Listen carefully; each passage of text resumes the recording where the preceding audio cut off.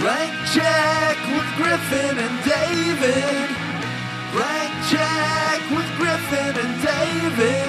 Don't know what to say or to expect. All you need to know is that the name of the show is Blank Check. Lewis, I'm a mess. they'll podcast you. They podcast everything. Jesus. I'd podcast that for $1. That's a good one. That's a good one. You got Dead or more? alive, you're podcasting with me. Come quietly or there will be podcast. Ooh, podcast. What is that? I don't Come even know. on, the Tigers are podcasting tonight. Do you podcast, Bobby? You know this movie better than me. Clearly. I might know every line. Well, hello, I'm David Sims. My name's Griffin Newman. All right. You are There we clearly go. suffering post-traumatic stress. I will notify a crisis center. Well, I was going to say the Crisis podcast center. Oh, yeah, podcast crisis The center. nearest podcast crisis center. That might be indelicate. This is an indelicate movie. This is the best movie ever made. Hi, everybody. My name's Griffin Newman. I know I already said it, but I need to get it out again because, God, I'm twice as excited for this episode as any episode we've ever recorded. It's disgusting. He's been sweating with glee for an hour. That's not sweat. Come on. It's blood. All right. Okay. Been bleeding. My face has been bleeding with excitement. Sure. His face is blood red. We're hashtag the two friends. Competitive advantage. Connoisseurs of contacts. Okay. And this is a podcast about filmographies. Ben's laughing. David's already pissed off, and I'm having such a fun time. It's a narrative. I'm having fun too. It's a podcast about filmographies, directors who have massive success early on in their career and are issued a series of blank checks. And sometimes those checks clear. Cha-ching. Sometimes they bounce, baby. Boing. But this time, I don't know. I'm trying stuff out. you better check yourself before you wreck yourself because this one's clearing. Better blank check yourself. Hey. This is a mini-series on the films of Paul Verhoeven. Yep. It is called Podship Casters. Well said.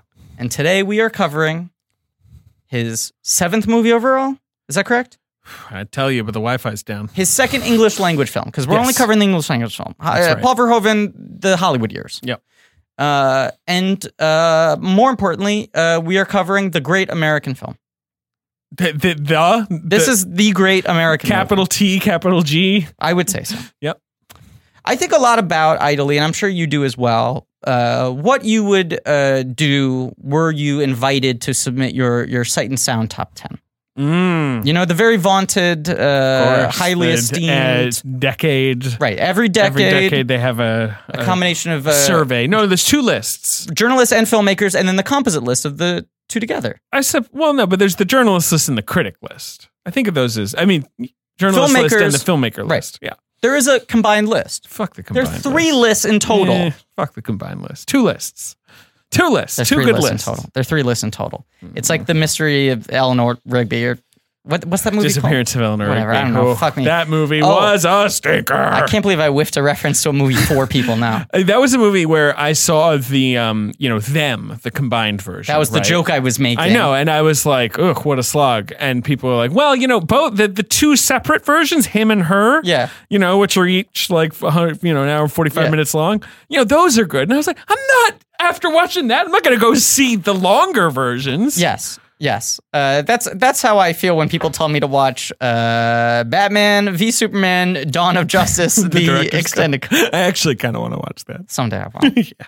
But today, this is the Great American Movie, and what I was trying to say was, I think about that if I were handed a Sight and Sound list, right? Yeah. And I know what my top 10 favorite movies are pretty well. There's some rotation with the moods. I don't think I do. But, I'd say I have a 15 that are always in my 10. Wow. And sometimes I get the you, lower I get you. rankings, Yeah, they they're sort of moving or swimming I go around. through periods, Mm-hmm.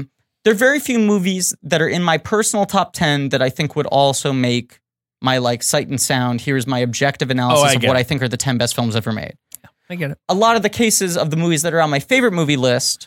It's a very roundabout way to say RoboCop is on your favorite movie list and your best movie list. Yes. Yes. Right. I get it. I get what you're saying. But no, but what I want to say was, like, a lot of the movies I think are the best films of all time. There's another film that director made that personally I feel more attached to.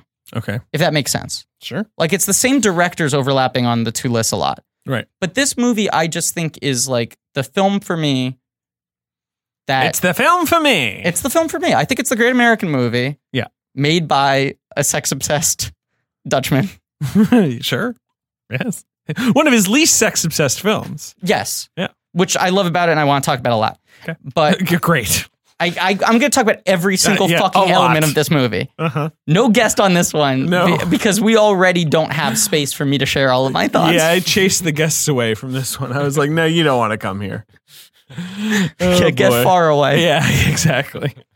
I look at this movie and I'm like, no, objectively, I think this is as good as any English language film ever made. Sure. Well, I think it's definitely the second best thing Paul McCrane was ever involved with. ER's number one? Yeah. Okay, go fuck yourself. I love this movie. The film we're talking about today, the film we're talking about today is called Robert Cop. Yep. Please don't do that. Robert Cop? Yes. Yes. Please don't do that. It's Bob Cop. Half man, half machine, 100% Robert. No, it's half Robert, half cop. Bobo Cop. Cops and Robertsons. That's what we're discussing today. That's right. Chevy's back. Yeah. I would be down for that. I know you would. Yeah. RoboCops and Robertsons. RoboCop and a half. Sure. RoboCop land. Oh, a serious turn. That sounds like the Jurassic World type reboot where it's like, we got to make it bigger. You know, it's a whole land of Robert Cops. Copland is one of those movies that when it came out, everyone was like, wow, what a like sort of dramatic turn for Sly Stallone, this sort of like, you know, weighty drama. Yeah. And now you watch, you're like, this is a fun movie. Like, I wish Hollywood would make more movies like this. Well, that's like It's about breaking balls, basically. That's like when, I always think about this, but when Paper Moon came out, it was dismissed as like fucking popcorn fluff. Like puffery. Right, like puffery. And now it's like art cinema of the highest order. There's another one. Like The Untouchables is fascinating to watch in that sense. Because when it came out, everyone was like, this is just like a dumb blockbuster. And you watch it now and you're like, it's written by David Mamet. It's true. It's got like a fucking Morricone score. It's big set pieces and homage to Battleship Potemkin. All true. And everyone's like, this is some movie for fucking teenagers at a mall. Just spilled water everywhere. But that's what I love about Robert Cop is I think this is a movie, and I've said this before and I'll say it 1,000 times, and it's why I think this movie is like this platonic ideal of what I think film can do as a populist medium. Oh my God. Is that this is a movie that works for the smartest person in the room and the dumbest person in the room. Sure. I mean, that's Paul Verhoeven's double whammy there, right? And this is the one that synthesizes it best. And I think the thing that this movie does that puts it above the other Verhoeven films, which I love, I love all the films to some degree or another that we're talking about in this miniseries. Even Hollow Man? I haven't seen Hollow Man. That's the one I haven't seen. Okay. But you love Showgirls. I do. Love Starship Troops. Yeah. Basic Instinct. I thought you hadn't seen that one. You're right. Yeah, I'm sorry. right. So you're not a huge, you're not a completest over here. I'm not. Hey, I'm completing over here. Sorry. I think this movie is the most genuine affection Paul Verhoeven has had for his characters in one of his American films. Mm-hmm. I think often he uses his protagonists as sort of delivery devices to get to the larger points he wants to make. Okay. Or they're sort of built around movie star personas. And I think this movie has a real humanism to it. Yes. That seems incompatible with everything else this film is doing. I think this film is this insane balancing act that he's able to like have his cake and eat it too, and make this movie that's like a balls to the wall satire, an action film, this sort of deconstruction of the American hero mythology, our obsession with violence, the culture at the time, our relationship technology, and also just like a movie about like a fucking good guy trying to remember who he is. Sure. You know what is the worst of all those things? What? It's not like an amazing action movie. It's like a fine action movie. I think it's a really solid action movie, but you also have to compare it to the action movies at the time, which are very different than the action movies we're used to. They are. But I would say even then, I think the action in the movie is totally fine, but I don't think he's that interested because, the character is sort of a lumbering giant. Well, okay. He lumbers around. Okay, so It's lumber. yes, but that's a huge part of this film.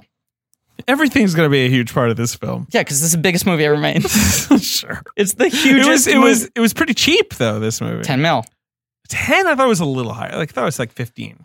Okay, so I'm going to tell you something crazy. Oh my God. What? Last night I watched this movie with great pleasure. Right? How many times have you seen this movie? I couldn't count. Honestly, I've probably seen it somewhere between 15 and 20 times. Okay.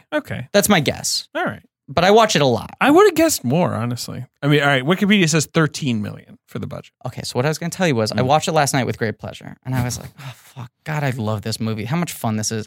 Can't we go back to the Star Wars day where we just talk about one movie every week? Can't I just watch RoboCop every week? That's so crazy. I've been listening back to our Star Wars episodes because the Reddit listens back to them. Yeah.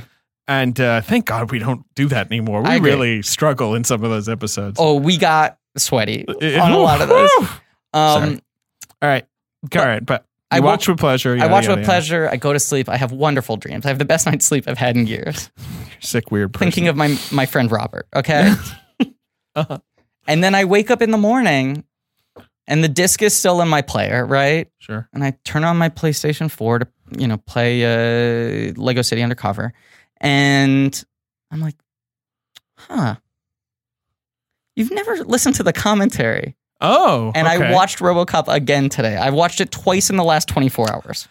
It's amazing. I mean, good for you. Good for you. I've never listened to the commentary either. I have it now because I own the Blu-ray. Yes. And I'd like to because I believe it's cited. I've seen it cited. I believe it's ported over from the Criterion. Yes, it is from the Criterion. Yes, because the commentary was recorded in 2000. They talk about George W. Bush just having been elected. Wow. What a great time. Yes. I'm nostalgic for the era of the RoboCop commentary. Yes. But they said on it that the budget was $10 million and they went a little bit over. You want to hear one of the best examples of smart producing I've ever heard? Because the commentary is him, Ed Neumeyer, the screenwriter, co-screenwriter, and John Davidson, who was the producer on the film. Okay. And they were running out of money, coming up against the end of their schedule. And Verhoeven had all these big ideas, adding in the commercials, all these things they wanted to shoot that they didn't have time to fit in. And so what they did was they pushed the scene of Murphy's killing off of the schedule. Okay. They used the couple of days they were going to need for that entire set piece to fill in all the other stuff they want to do. Right. So then they went back to the studio and they were like, shit, we didn't, this is a crucial scene. You got to give us more money. You got to give us money for that. Interesting. Because they were like, if we shot that, they would never give us more money to do the other stuff. Yeah, no, I get it. That's very cute of them. It's really smart. Yeah, sure. So yeah, they didn't say the exact amount, but it was a budget of 10 went over. Sure. 13 is the amount I'm seeing. Perfectly small amount, honestly. Yes. For 1987? 87. Yes. Yeah. So Orion, is a pretty substantial studio at this time, but doesn't make huge budget films. No. They make a lot of trash. They also did some high class kind of stuff. Silence of the Lambs, notably. Dances with Wolves. Yes. Yeah. But that was when they were starting to tiptoe into bigger and bigger budgets. But they started out as kind of like a Lionsgate-y kind of like mini major, sort of. But, how many Best Picture winners did Orion produce? 3? 4. How many Best Picture winners, and I found this out today, has the Walt Disney Company produced? 0. That's nuts. Do you know how many nominations Disney has? 4 or 5. I think Mary Poppins and like Beauty and the Beast and like 3 Pixar movies. Yeah, it was 2 until they added, they expanded the field. Pixar movies, yeah. Right. No, but Orion had Amadeus, Platoon, Dances with Wolves, and Silence of the Lambs. That's crazy. Quite a pretty good run for a really studio good run. that goes bankrupt like a year after the Silence of the Lambs or whatever. Yes. So at this point, they had won 2 of those? Yeah. Yeah. Yeah. But they do a lot of genre stuff. Yes. Well, that's the thing. They're much like Lionsgate. Yes. Mix of schlock and slightly more arty. Yes. Yeah. So he had done Flesh and Blood with them. Mm-hmm. He's now fully wanting to convert into the studio system. And as I said in our Flesh and Blood episode, disappointed in himself at the failure of Flesh and Blood, said, I need to move to Hollywood and ingrain myself in American culture. With because my wife, he has been chased out of the Netherlands. Right. They said, you are too cuckoo for these Cocoa Puffs. You're not getting any government funding for your silly movies. So he goes to Hollywood and says, I need to, King Louis style, figure out how to walk like them, talk like them. Ooh-ee-oo. Oh, that King Louis. Yes. Right. Not the No. the King of the French. Right. Right. But so he starts like observing American culture from this almost like anthropological level and American films and really studying the rhythms to try to figure out what connects with the American populace. He's just going to talk for the whole episode, guys. Go on. This is my dissertation. Yeah, this yeah, episode's my dissertation. Sure. They're sending him a lot of scripts. Yes. He reads a script. He throws it in the trash. It's called RoboCop, The Future of Law Enforcement. Mm-hmm. He says he reads half a page. Is it the Newmeyer Minor combined script, or is it like some earlier version of this script?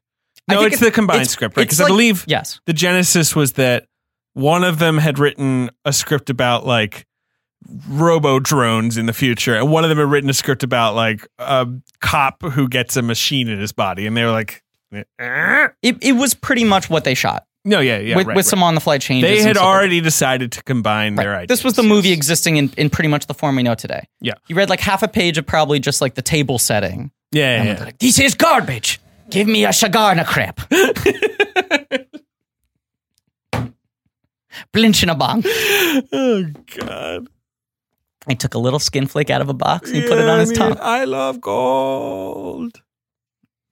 Unfortunate smelting accident. He's got a gold member.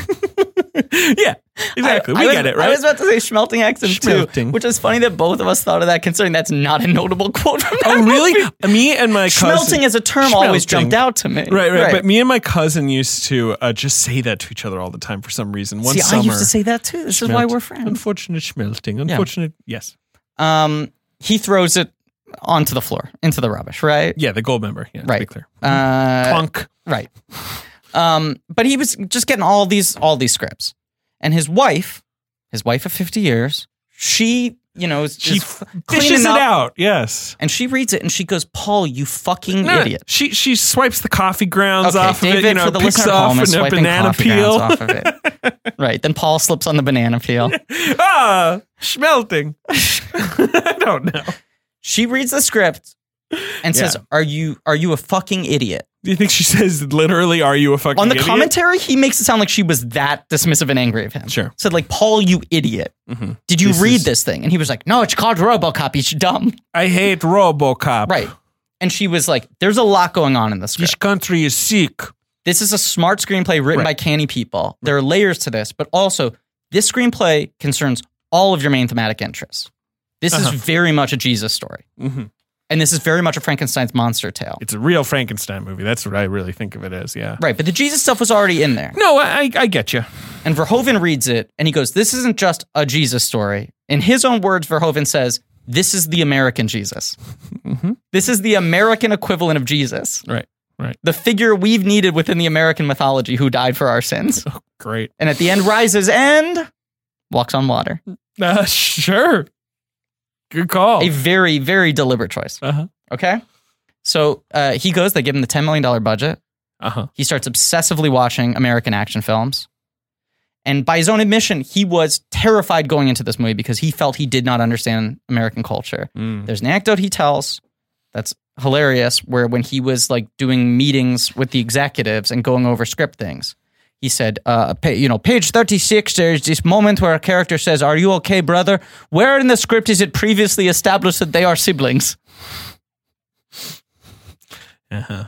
He didn't get the slang. He didn't get any of it, right? Sure. Yeah. But I think that's a key to this movie is that, like, when we were talking our Detroit episode, right? About, like, I know that was different because it was within a political sphere, but What's your point? who is the right to tell what stories, right? Sure.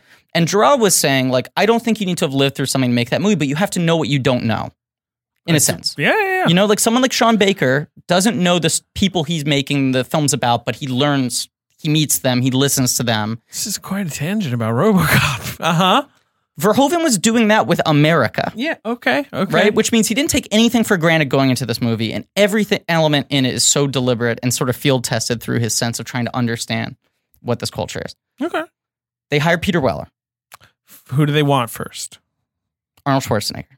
And then? That's who the studio wants. Studio wants Arnold Schwarzenegger. Who does Paul want? Rutger Hauer? Rutger Hauer. Yeah.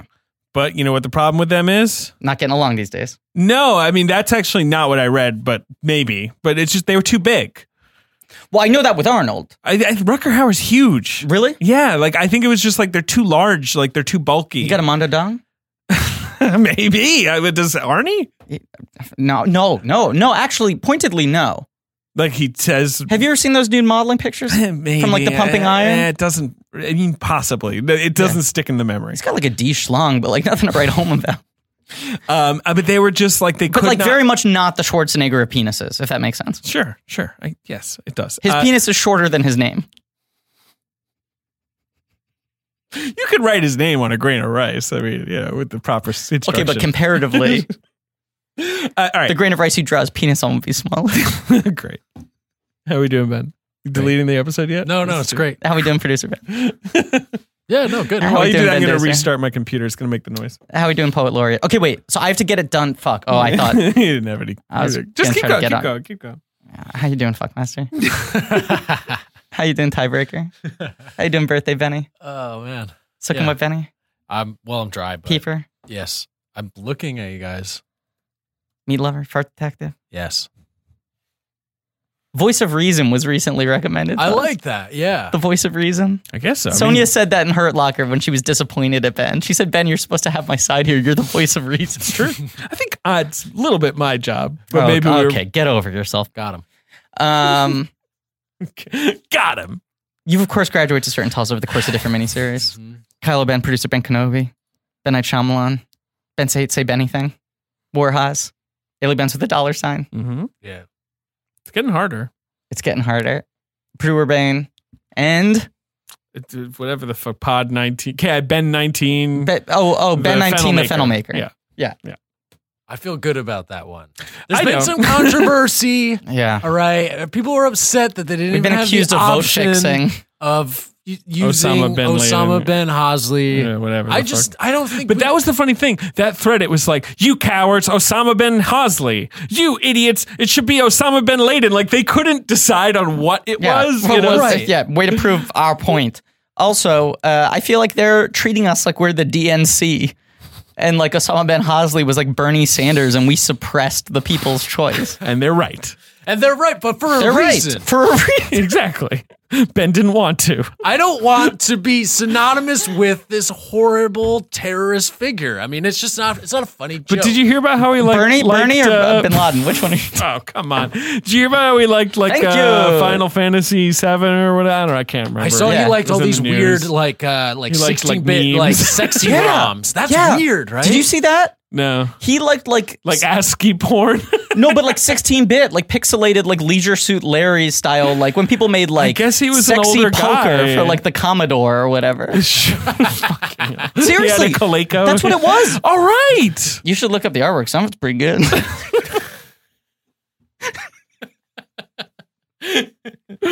This is, my friends used to make fun of me because when I was in high school, someone mentioned, they were reading some history book and they were like, oh, apparently Hitler was a major lover of cinema and he used to have like a huge library and he would watch one movie a day, like at the absolute minimum. And I was like, huh?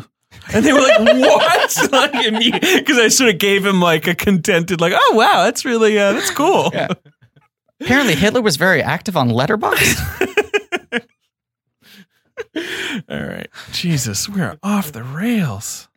This is a later episode recording It is. for us. This is a real After Dark The sun has set. episode. This is a blank check after dark. Oh, A God. BCAD, if you will. Yeah, Bacad. Schwarzenegger. Yeah, Was who the Schwarzenegger. studio wanted. Yeah, and Rucky. Right. They're too big. They designed this suit that they couldn't move around in. But they didn't even have the suit that established at this point. But what they knew was the suit was going to add bulk to whoever it was. Sure. Right. So they said, if we put a big guy in the suit, he's going to look like the Stay Puft Marshmallow Man. If we find a really live guy, Right. a guy who looks about as far away from an action hero as we can make his proportions just right to build the mass on top of him. Right. So they said the two things they were looking for were a real solid actor. They said they were really worried because they thought no one would want to take the job. It's a tough job. Most of your face is covered. It's kind Yeah. of thankless. It's difficult. For a lot of the film, you're suppressing emotions. Yeah. But Yeah, Peter and Weller yeah. read the script and got it. He saw what the arc was. He saw what he could do with it. And the other thing was, dude has a great fucking mouth. An incredible jaw. Right. Just an insanely good jaw. And they knew that.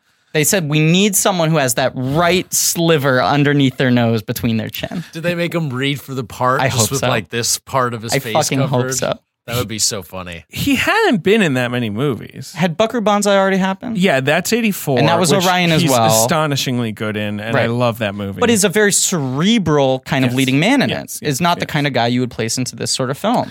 Apart from that, I don't know much about his earlier movies. Firstborn, A Killing Affair. These are not movies I'm like that familiar with. I'm gonna fuck this Of up as Unknown well. Origin, But also George P. Cosmatos movie.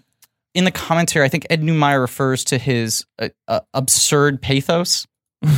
Sure. There's something about him that looks very sad, Mhm. and he's got this sort of like his voice is a little like Well, his voice is really special. right, Yeah. but there is an innate sort of he's got a bit of like an American Liam Neeson thing where there's just a sense of longing to him, which Buckaroo Banzai really runs with. Yes. That works really well for this movie.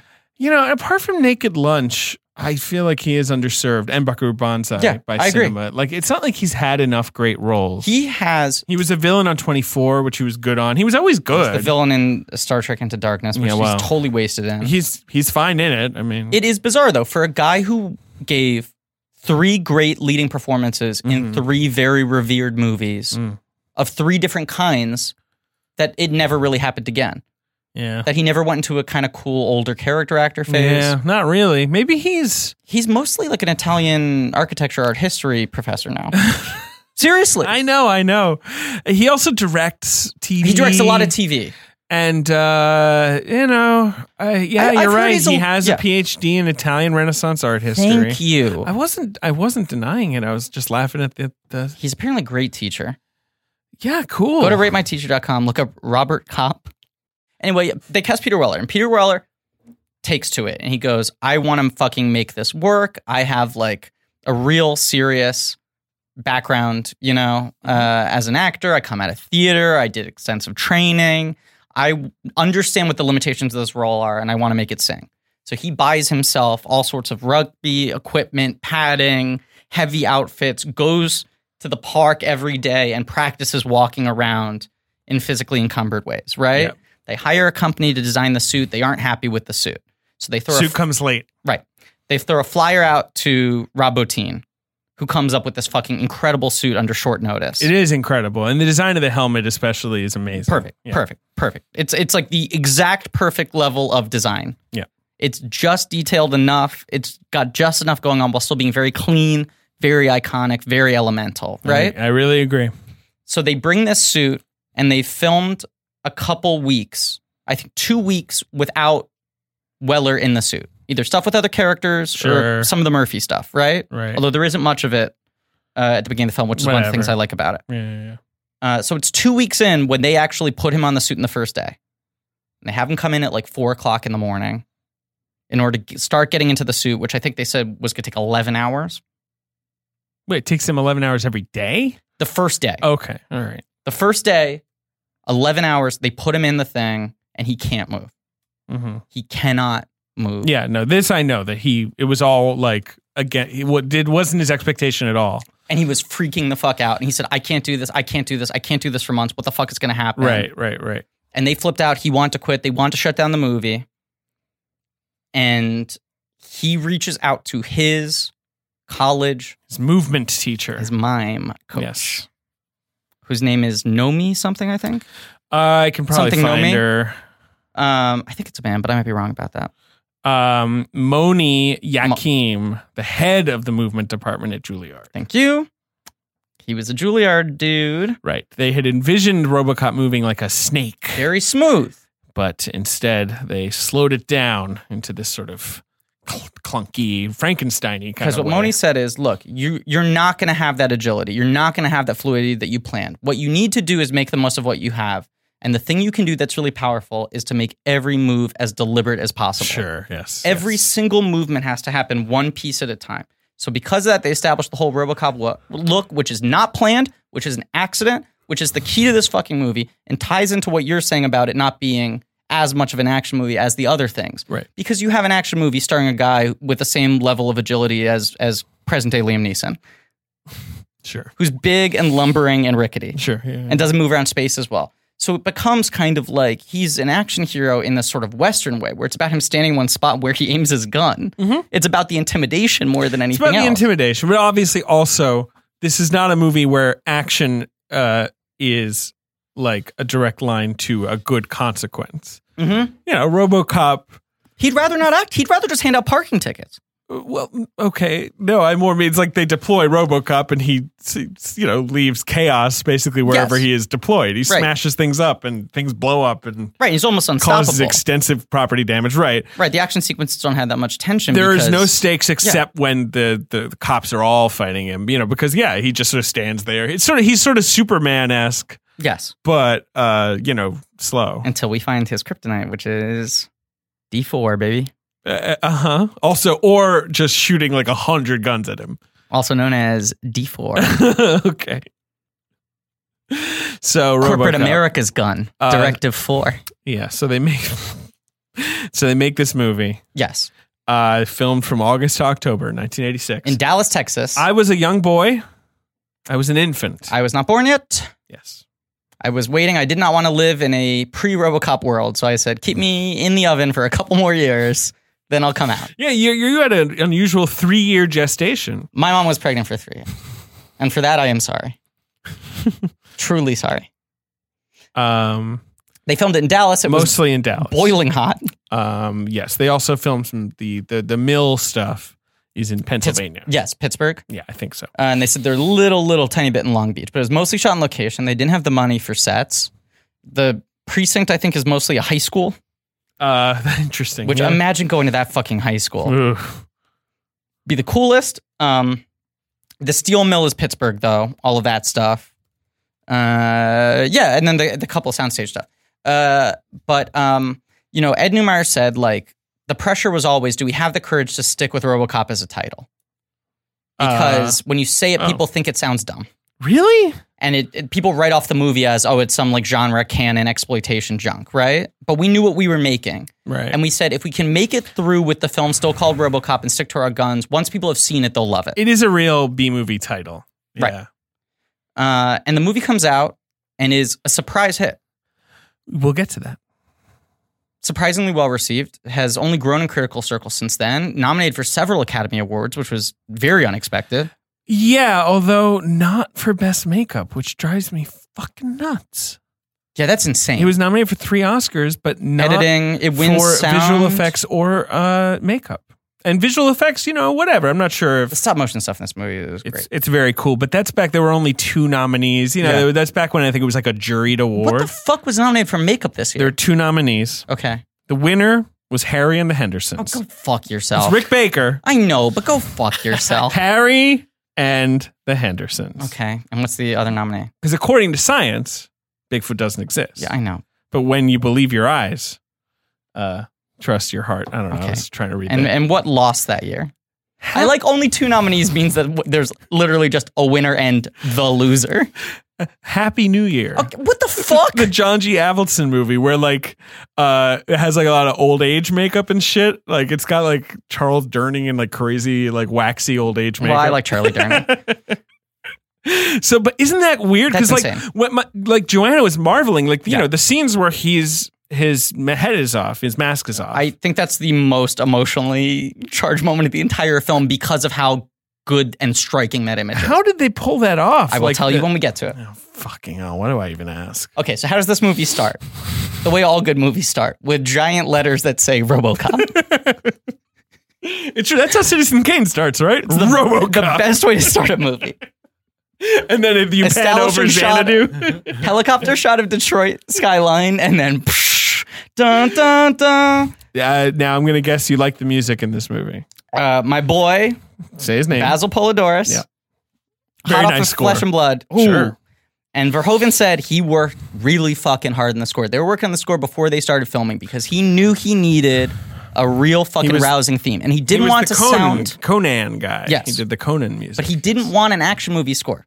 The thing he kept on saying, Basil Polidorus, is make it sound like Lawrence of Arabia. Sure, right. I want a sweeping emotional epic. I want a sweeping emotional epic. I want a good propulsive heroic theme that I can repurpose for more emotional scenes, for tenser scenes. But I want a classical sounding score, This episode's going to be 4 hours long. which this movie has. We're literally just on the opening title. Fuck's sake. He's running wild. Dun, dun, dun. And now Griffin will perform the opening theme. RoboCop. RoboCop. Here we are. His name is RoboCop. No, this was not inviting whatever this Robert is. Cobb. That was his name. Changed it to RoboCop. Oh, God. RoboCop. Neumeier said the trend with these movies at the time was you always started with a big action set piece. You wanted the immediate stakes of the first attack, here's the hero's entrance, whatever it is, right? You always start with a first mission. This movie goes from awesome musical sting, fucking big silver letters RoboCop, to a news broadcast, which already... Which I love this shit. Love this shit. But this shows you this movie is just like not fucking around. Like it has no interest, despite how much Verhoeven was studying American action films, in playing by the exact rules of what everyone else is doing. Right. It states its intention right up front. And it's also this brilliant way to fucking get exposition out in a world building way to establish the rules without having to do inner titles of like the year is 2049. Blade Doesn't Runners. do that shit. Yeah, you know. But also there is an element of show don't tell in that the news broadcasts are so stylized. The way they talk about what they're talking about tells you so much about the state of the world. I love it. The shit they're saying. I always forget that it's really Lisa Gibbons, which is amazing because if it wasn't her, it would have been someone doing an impression of her. Right. But you just get a couple news stories. You get a state of how dire things are. This weird disconnect with how performative the media is, you know, even more so than today. Right. Them all laughing and smiling and sort of like 15 are dead. Yep. Right. And then they immediately cut to an ad Well, every time something crazy. They say something crazy. Right. The Yamaha Sports Heart, Yep. which is amazing. The Robo Heart. And then we get, so now, like, you're watching the movie, you're a 12-year-old boy, one ticket for RoboCop, please. I want the movie about the RoboCop, right? And then you sit down and the movie starts giving you a news broadcast and then it goes, we'll be right back after these commercials. And then you're watching a commercial. Like, it's committing so hard to this fake broadcast thing. And then you come back and they give you the basic deal. Looming threats of a police strike. Yes. Cops are dying on the force every day. They're becoming disenfranchised. Crime is on the rampant rise. Old Detroit has a cancer. The cancer is crime. Yep. And Omni Consumer Products OCP is you know very me. Involved with Detroit, has been contracted, and they bought the police. Essentially, right, to run the police. Right. It's capitalism run wild. Sure. And their big plan is to essentially just kind of get rid of Detroit, build this new Delta City. They want to build Delta City over Detroit. They want Detroit to be a write-off, right? They want to hyper gentrify. Yes, Ben? And wouldn't you say that during the filming of this era of America, this is the crack epidemic. This is really when This like is the New middle York of City, the Reagan Detroit, era. like Yes. crime is really rampant. The presentational, and all smiles, war on drugs. Yep. Yes. Yep. And But also, you know, what's the Reagan line? Fuck. You know, worst thing about government. What the hell? All right, I'll look it up. I find that interesting. I think this film is in a really interesting dialogue with the time it was made in, but I also think there are so many different points baked into the cake of this film, and the points it gets out about the American psyche are so timeless. They're not connected to any one administration because they're tied to like the mortal sins of our being, that this film always finds some purchase. The mortal sins of our being. I'm fucking going there, baby. Come on. RoboCop's the American Jesus. He died for our sins. He's walking on water. This is very tied to the 80s. I Dead or think. alive, you're In coming this with me. present crisis, government is not the solution to our problem. Government is the problem. That's the famous Reagan inauguration Right, speech. and Old Detroit has a cancer, and a cancer's crime. So, yeah, a lot of the early stuff is at OCP. Yeah, you know me. But He's out of control. It's great. this is, yes, thank you. We're going to be here all day. Ben loves it. Day? You And mean night. night? Start at day, end at night. No, start at night, end at real late night. I don't know. That's after dark, baby. We're starting at like, fucking Leno, and we're going to end it daily. I got it. Last call. Yeah. All right, go on. It's like we're starting at Mad Hour. We're ending at the liar, Brian Williams, the 11th hour. Look, can we just all agree on one thing? God. Yeah, sure. Walter Troy is a cancer. The cancer is crazy. God. So we're intercutting between the cops, I guess, and OCP, right? Yes. In these early scenes. So we have the old man, the head of the board. That's his only name. That's his only name. He's in at least RoboCop 2, right? So do you know this? Yeah, gotta say more. I've never seen RoboCop 2 or 3. Okay, sure. Never. Now, I'm a completist with shit, But as you know. I know of you complaining about how RoboCop 2 like resets RoboCop. I have tried watching RoboCop 2 a number of times. I never Right. make it past the 15 minutes because the reset bums me out so much. I've never seen 3. 3 doesn't certainly. even have Weller in it. I know. 3, which is the Sam Decker, I believe his Fred name. Dekker, Fred Decker, who's yeah. the Sam Monster Decker's Squad guy. plays for the Clippers. And 2 is Irvin Kershner. I know. It's his last movie, I believe. I think that's right. And 2, I think, is basically just RoboCop again. You know, it's like very similar. And whereas 3 is like rated PG-13, and I think is and obviously Weller's not in it. It's so a lot like really, cartoonier. Yeah. It's more aimed at kids, and it's interesting. I read an interview with Decker when I was poking around for this podcast. Yeah. Where he was like, people say we didn't have the budget or the studio was controlling me, and that's why it's bad. No, it's my fault. Yeah, right. He's pretty on board. I made the movie I wanted to make, and it was bad. And that killed his career. Yeah, it did. Yeah. But what was the thing I was going to say? Oh, Frank Miller, who was a big fan of the original RoboCop. He wrote both sequels. Well, so he wrote a script for RoboCop 2, Yeah. and they pulled it apart and used about half of his script. And then for RoboCop 3, they repurposed the other half. They got 2 scripts out of him, and he was always angry, which is, what a surprise, Frank Miller angry at the world. Yeah, well, the other thing, though, is like he used to have it was like the legendary RoboCop sequel script that Frank Miller wrote that was so good. And then he published it as a comic book, and it was fucking terrible. Agreed. And it was like, fuck you, Frank Miller. Oh, yeah, you always sucked. You didn't Right. always suck, but Yes. you sucked for a long time. Yes. But I read that published book. It is Bad. bad. Very bad. Is bad. It's like, what if RoboCop was Sin What's City? good? RoboCop, the movie Robert Cop. The old man, Dan O'Hurley, Yeah. who's the sort of kind grandfatherly figure at the head of the Yeah, table. but even he's pretty fucked up. Well, that's what I like about Yeah, it. exactly. Okay, but they treat him like he's this nice. sort Hey, of the old whatever. man is right. No, but he's a monster. Right. But the real dickhead is Dick Jones. Played by Ronnie Cox. In a career-changing performance, because this Yes, sets he him was on the a villain sweet path. man. He was a sweet, kind of grandfatherly I man. think of Bound for Glory. Yeah, he's great in that. He's in Beverly Hills Cop, obviously. What else is he in? He's in Deliverance, obviously. Yes. He's the sort of nerdy one with glasses who Right. gets he eats it on the falls. He's the first to go. Yeah, he's yeah. the first to go. He doesn't even get to see the rape, or does he? No, he was lucky. Yeah, exactly. But then he does Total Recall after this, and he becomes a villain guy. Yeah, he becomes a classic 80s villain, I think. Yeah. And he's Jellicoe in Star Trek The Next Generation, which is a great character, who's also villainous-ish. They're trying to figure out how to deal with this cop problem. Ends justify the means kind of guy. Yes. Dick Jones has a big initiative. But this is all being given to us in So like fast. 1 minute, because there's the elevator ride Yes. where they're like, yeah, he's got the plan and we had the backup plan, where they just sort of like make that really clear really fast. Right, because we also have Morton. Miguel Ferrer, Yes. Who's kind of nipping at Dick Jones's heels. a little bit. Right. This is the rat race. They're all trying to get up at top, be sitting on the old man's lap, right? Right. And Dick Jones has this big move, Ed 209. It's a weird chicken robot Yes, it's a little chicken walker. with little gun T-Rex arms.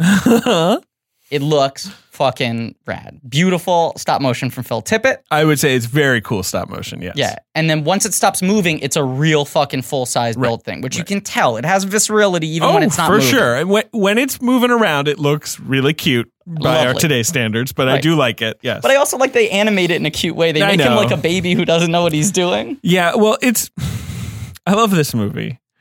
It is The weird. greatest movie ever made. Yeah, it Yeah. is weird that it's like that's their first idea and RoboCop is their second idea Yeah. because the chicken robot can't even climb the stairs. It's like, But Dick Jones is an asshole. I know. He doesn't know what he's fucking doing. No, I mean, his plan, as he basically Corporate says, negligence run amok.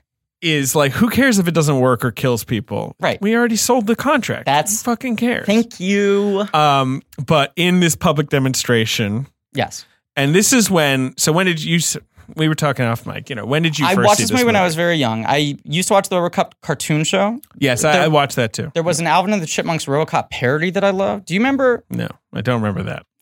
the 8th and final season of the Alvin and the Chipmunks cartoon show in the 80s was rebranded as Chipmunks Go to the Movies, and every episode was a full-length parody of a popular movie from the time. So they did like Bat-Monk, Honey, I Monked the Kids. I swear to God, these are what they're fucking called. Yeah, I know, I believe you. And there was a Robo-Monk one that was a pretty straight retelling of RoboCop, but without the violence. Right. Instead of guns, they used bubble gum. And it was him in one of the chipettes, and he becomes Robo-Monk, right? And I loved that. So I had this like appreciation of RoboCop from afar, and I remember sneaking it, watching it on my little rabbit ear TV Sunday morning, WB11, a heavily edited version when I was probably 10 years old. Okay. And then when I was in high school, I saw it on like cable in full.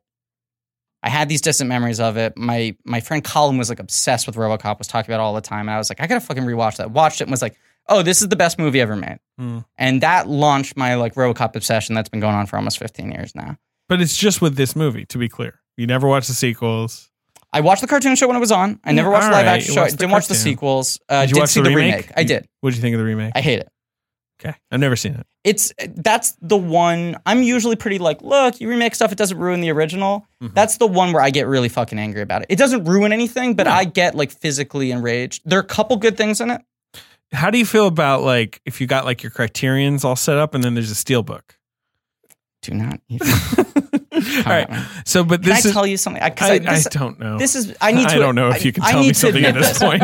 I need to admit this because this has been weighing really heavily on me. Okay. I went on my infamous anti-steelbook tirade. Yeah, you fucking. Yeah, I broke the internet, right? You know. You broke. Yeah, that's when you broke the internet. Yeah. International headlines. What's a steelbook? Who fucking cares? A steelbook is a limited. I'll show you. It's like a collectible form of DVD or Blu-ray packaging that's like literally a steel book that the disc is inside. You know, it's got this kind of, like hey, look, there's your case. favorite movie in steelbook form. Nice. Wreck-It Ralph. Love Wreck-It Ralph. Ben just saw Wreck-It Ralph. You good. fucking loved it. Yeah. Big. I cried a lot. I cried too at Wreck-It Ralph. That's a wonderful movie. What Ben texted the other night about King Candy, and he's texted this at about 3 a.m. We're like our fifth tangent. He's sad. N, he sucks. Letter N, he sucks. But don't let him trick you. He'd call you a glitch in a heartbeat. I woke up at whatever time I wake up, 7:30 in the morning, basically. Humble brag. And my phone had like 18 text notifications, and it was you guys talking about Wreck-It Ralph at 4 in the fucking morning. I knew that Griffin was going to be up, and I needed to tell somebody about I know. my It's all good. I was just He- sad I missed it. He knew I was awake, and he knew there was a 25% chance I was watching Wreck-It Ralph. All right, okay. But I was just going to say, or are you just still on some tangent that you have to wrap up? Oh, yes. Steelbook. Jesus Christ. Since that episode where I went on my steelbook Yeah. tirade, I bought like 7 steelbooks. 7? I've been buying a lot of steelbooks What lately. steelbooks? I got Fate of the Furious and a nice new steelbook. Jesus, I will never own that movie. Well, I have them all. Uh-huh. And I need them all lined up on my shelf with similar spines because I had the rest of the Fast and Furious franchise in steelbook except for 5 because the 5 one was hard to find. Or the 7. 7 was limited. Finally found the 7. I got Nice Space Friends Volume 2 on steelbook. I got Starship Troopers on steelbook. Interesting. I bought that on 4K Ultra or whatever. My friend, I bought it on 4K steelbook. Well, you always gotta have bigger balls than me, don't you? It's a steelbook with Nazi-style propaganda art. Oh, Jesus. It's great. Mm-hmm. Nice Space Friends Part 2. I bought Wonder Woman on steelbook. Well, I think I got one more that I'm forgetting now. Find a lot of steelbooks. great. Is my point, my friend. All right. Well, my point way back 10 minutes ago was when I'm first watching this movie, when I'm probably, I would guess, I can't remember exactly, but 14, 15 years old. Mm-hmm. And I'm sure I'm watching it on, your premium. Sure. Or no, actually, it was probably in Britain, so it was just a channel, but there's no editing for violence before in this. Britain. It was cut down, certainly in the States, for violence. It was rated X originally, cut down. And since then, the original cut's kind of been phased out with the director's cut, which is the X-rated cut. It's only a difference about a minute or two. It's just the extremity some of the extreme violence. Yeah. To be clear, the X-rated cut was never released. That was just the original rating. And then there were 11 appeals before it got an R. Yeah. Because this movie is crazy violent. Yeah. And when the ED-209 lights up the poor guy, Call him Ed. Yep. And like 4 billion squibs explode, and he spurts blood everywhere. This guy was on I Was There Too recently, and he holds the record for the most squibbed actor. It's insane how bloody his death is. He What's said the number? He couldn't remember. He said it took 2 days to film his shooting. Oh my Not 2 days to God. film the boardroom. Yeah, right. 2 days to film just the amount of angles, the amount of squibs, and the amount of time it would take to reset. Right, of course. That's the real problem. Right. You have to clean so much shit up, and he has to change. But this is like a psycho shower scene number of cuts within this. Like they No, cut it's true. so many They times really, for the scripts. that's the thing. Yes. That moment is when the movie is first like, this is how viscerally violent this movie is Right. going to be. Like in a shocking way. And this is Verhoeven's whole thing is like the violence is cartoonish, but I'm going to push it so far that it affects you on a Yes. visceral level and upsets you, and you can't just write it off as like, Exactly. oh, it's a comic Which is book. something he does again in Starship Troopers, Yes. especially. And which I love. Love it. But when I'm 15, I think I'm like pretty freaked out. Yeah, you're like, what the fuck is Or going on when I'm watching here? this with Joanna the other night, she's like, whoa. Like, you know, Right. it always sort of takes you aback the first time. Right. And when you're young and you're watching it, you're like, this movie's so corny and over the top because the responses afterwards are so bizarre. Yeah. If you have a critical mind, Right. you understand But it's funny, right? immediately They're what like, he's angling at. Someone call a goddamn paramedic is a hilarious line. Amazing. And then Dick, I'm very disappointed in you. I love that line. So that is the ED209 fucking up. So Miguel Ferrer, who is Bob Morton. Oscar worthy in this movie, So fucking good. absolutely the perfect 80s boardroom guy. You one bad motherfucker. I love Miguel Ferrer all the time. I do too. Who doesn't R.I.P. love Miguel Ferrer? R.I.P. Truly tragic Ruled. loss. Yeah. But in this movie, he's just incredible. He's spot on. It's one of those things where you almost think he's in the entire movie. Like every time I always Yeah. forget, he kind of dies like halfway through the movie. Well, and here's this other interesting thing. There's this whole chunk of the movie where RoboCop stops being a protagonist. Yeah, he's not because really in the unknowable, movie. Yeah, and yeah, it yeah. sort of becomes Bob Morton's Right. movie for And like then- 25 minutes. And then it shifts back to RoboCop. But yes, Right, which I think is a really ballsy move this movie makes, which is like it decenters you in terms of what narrative you're following. when also not just that you're rooting for him Yes. because you don't like Ronnie Cox. He sucks. You do kind of like Miguel Ferrer. And he brought us RoboCop. He's our friend. He brought a good guy. And yet, of course, if at the Ronnie same Cox time- succeeded, we'd be watching an Ed 209 movie. We, through the dialogue, kind of figure out that like not only do they have this crazy Frankenstein plot, but that they like transfer Peter Weller, what's his name, Murphy, Yeah. to this new precinct because he's a prime candidate for RoboCop. Purposely. They want him to die. He's such a good, decent guy. Yeah, exactly. But He he has like the also right mental and physical. Is such a hero cop that they know he will sacrifice himself for the name of justice. They're putting should he him be in the placed that line of position. fire. Okay, so now we come to our friends, Clarence Boddicker and the gang. I guess we should mention Murphy shows up, transferred in. Yeah. Robert DeKey, a fucking phenomenal character actor, Love died him. a couple years ago. Plays the sergeant, desk sergeant. Also in Nashville, rules in Nashville. Rules in this. Yes. Sergeant Reed, who I fucking love. Because this is a character that like could just be the gruff, Yeah, sure. like, a badge on my table. But they give him a little more. I also love that scene where they're clearing out that guy's locker. And, they sort of sadly slide his name off of it. And he's like, I don't want anyone to talk about strike. And, Well, because he walks in, I could analyze every single millisecond of this movie. all right. But first of all, we're in a gender-neutral locker room. Yeah. This is this weird kind of like passively... Which he'll do again in Starship Troopers. Right, which he said he felt like it didn't register in in RoboCop, so Yeah, he wanted... it registers in Starship Troopers. But that's what's amazing is he was like, I had this whole idea that it's post-sexual and there's Sure. no discrepancy between the genders and they can be in the room together naked. But I felt like audiences didn't get it, so I did it again in Starship Troopers. And I made sure they got it. I really made sure they got it. Love Starship Troopers. Spelting. In Starship Troopers, it's so overcooked. Yes. In this, it's beautiful just how offhanded it is. Yeah, and yeah, I mean, and then the Nancy Allen character is, in general, we first see her beating up a perp Yes. pretty brutally, and it's pretty casual about how everyone's together. She holds her own. And it's a thing I love about this movie. This is one of the only... Wait, do you like this movie? RoboCop? Yeah, Robert Cop. Robert Cop, yes, I do. Okay. A thing Yeah, I love B+. about this movie, this is like one of the only films, certainly like genre films like this, I've ever seen where it never becomes romantic between the lead male and the lead female. Sure. Yeah, I'm not really looking for romance there. That's for sure. No, but often, yes, you're then right. in the last act, it happens, and you're like, Well, just let him especially in fucking- like your 80s genre movies, for sure. Yes, Right. Yes. And then something like Beverly Hills Cop, where that they don't end up together, and you're like, oh, that's kind of cool. It only happened because the studio was racist. Truly, yeah, no, I know. they cast a white actress because they thought it was going to be Stallone. I know. But this movie, they like by design, they said, RoboCop, it's Paradise Lost. Like once he becomes RoboCop, Right. he doesn't really have much of like a body. and he's not going to move on, No. you know? Yeah. And you don't want to see him become sexual. And so it becomes a film about mutual respect between these two good cops. Sure. Which I love. All right. Good movie.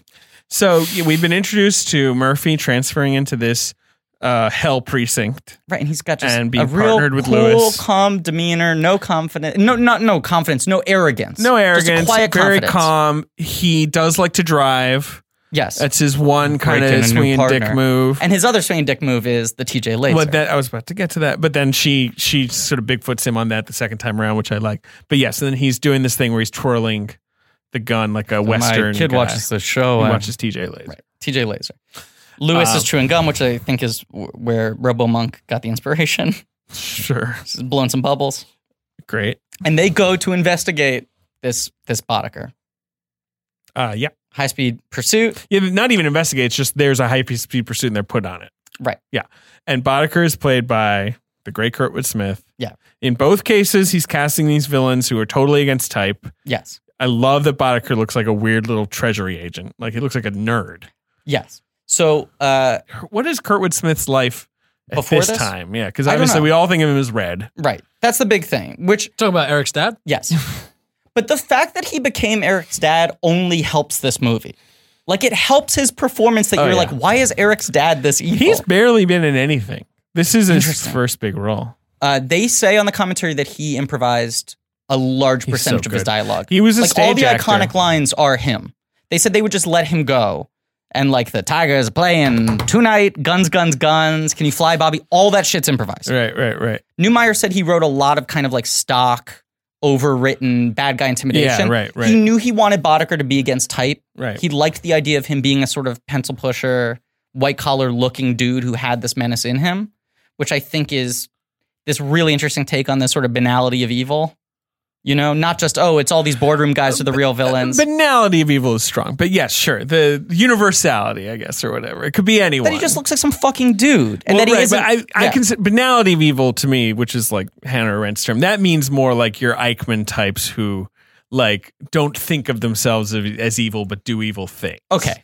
Like, you know, it's like the pencil pusher behind. Like, I would say the aesthetic banality of evil. Okay, fine. Sure. Yeah. Because he is, to be clear, a total crazy person. And he loves being bad. Yes. And he's bad to the bone. He's real crazy.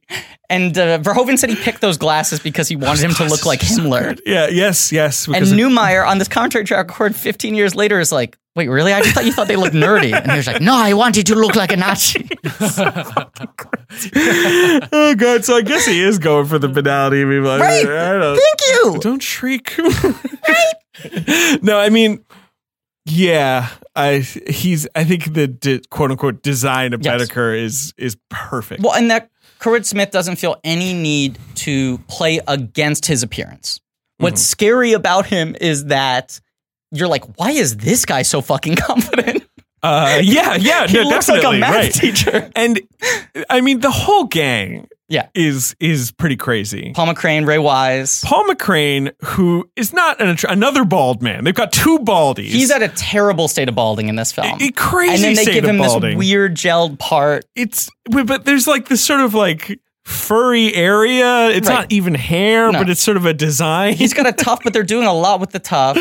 And then you his weird Matrix beard. Yeah, he's short and He's a ginger. yeah, he's just got. But I love Paul McCrane, to be clear. I do too. Love him. Emil.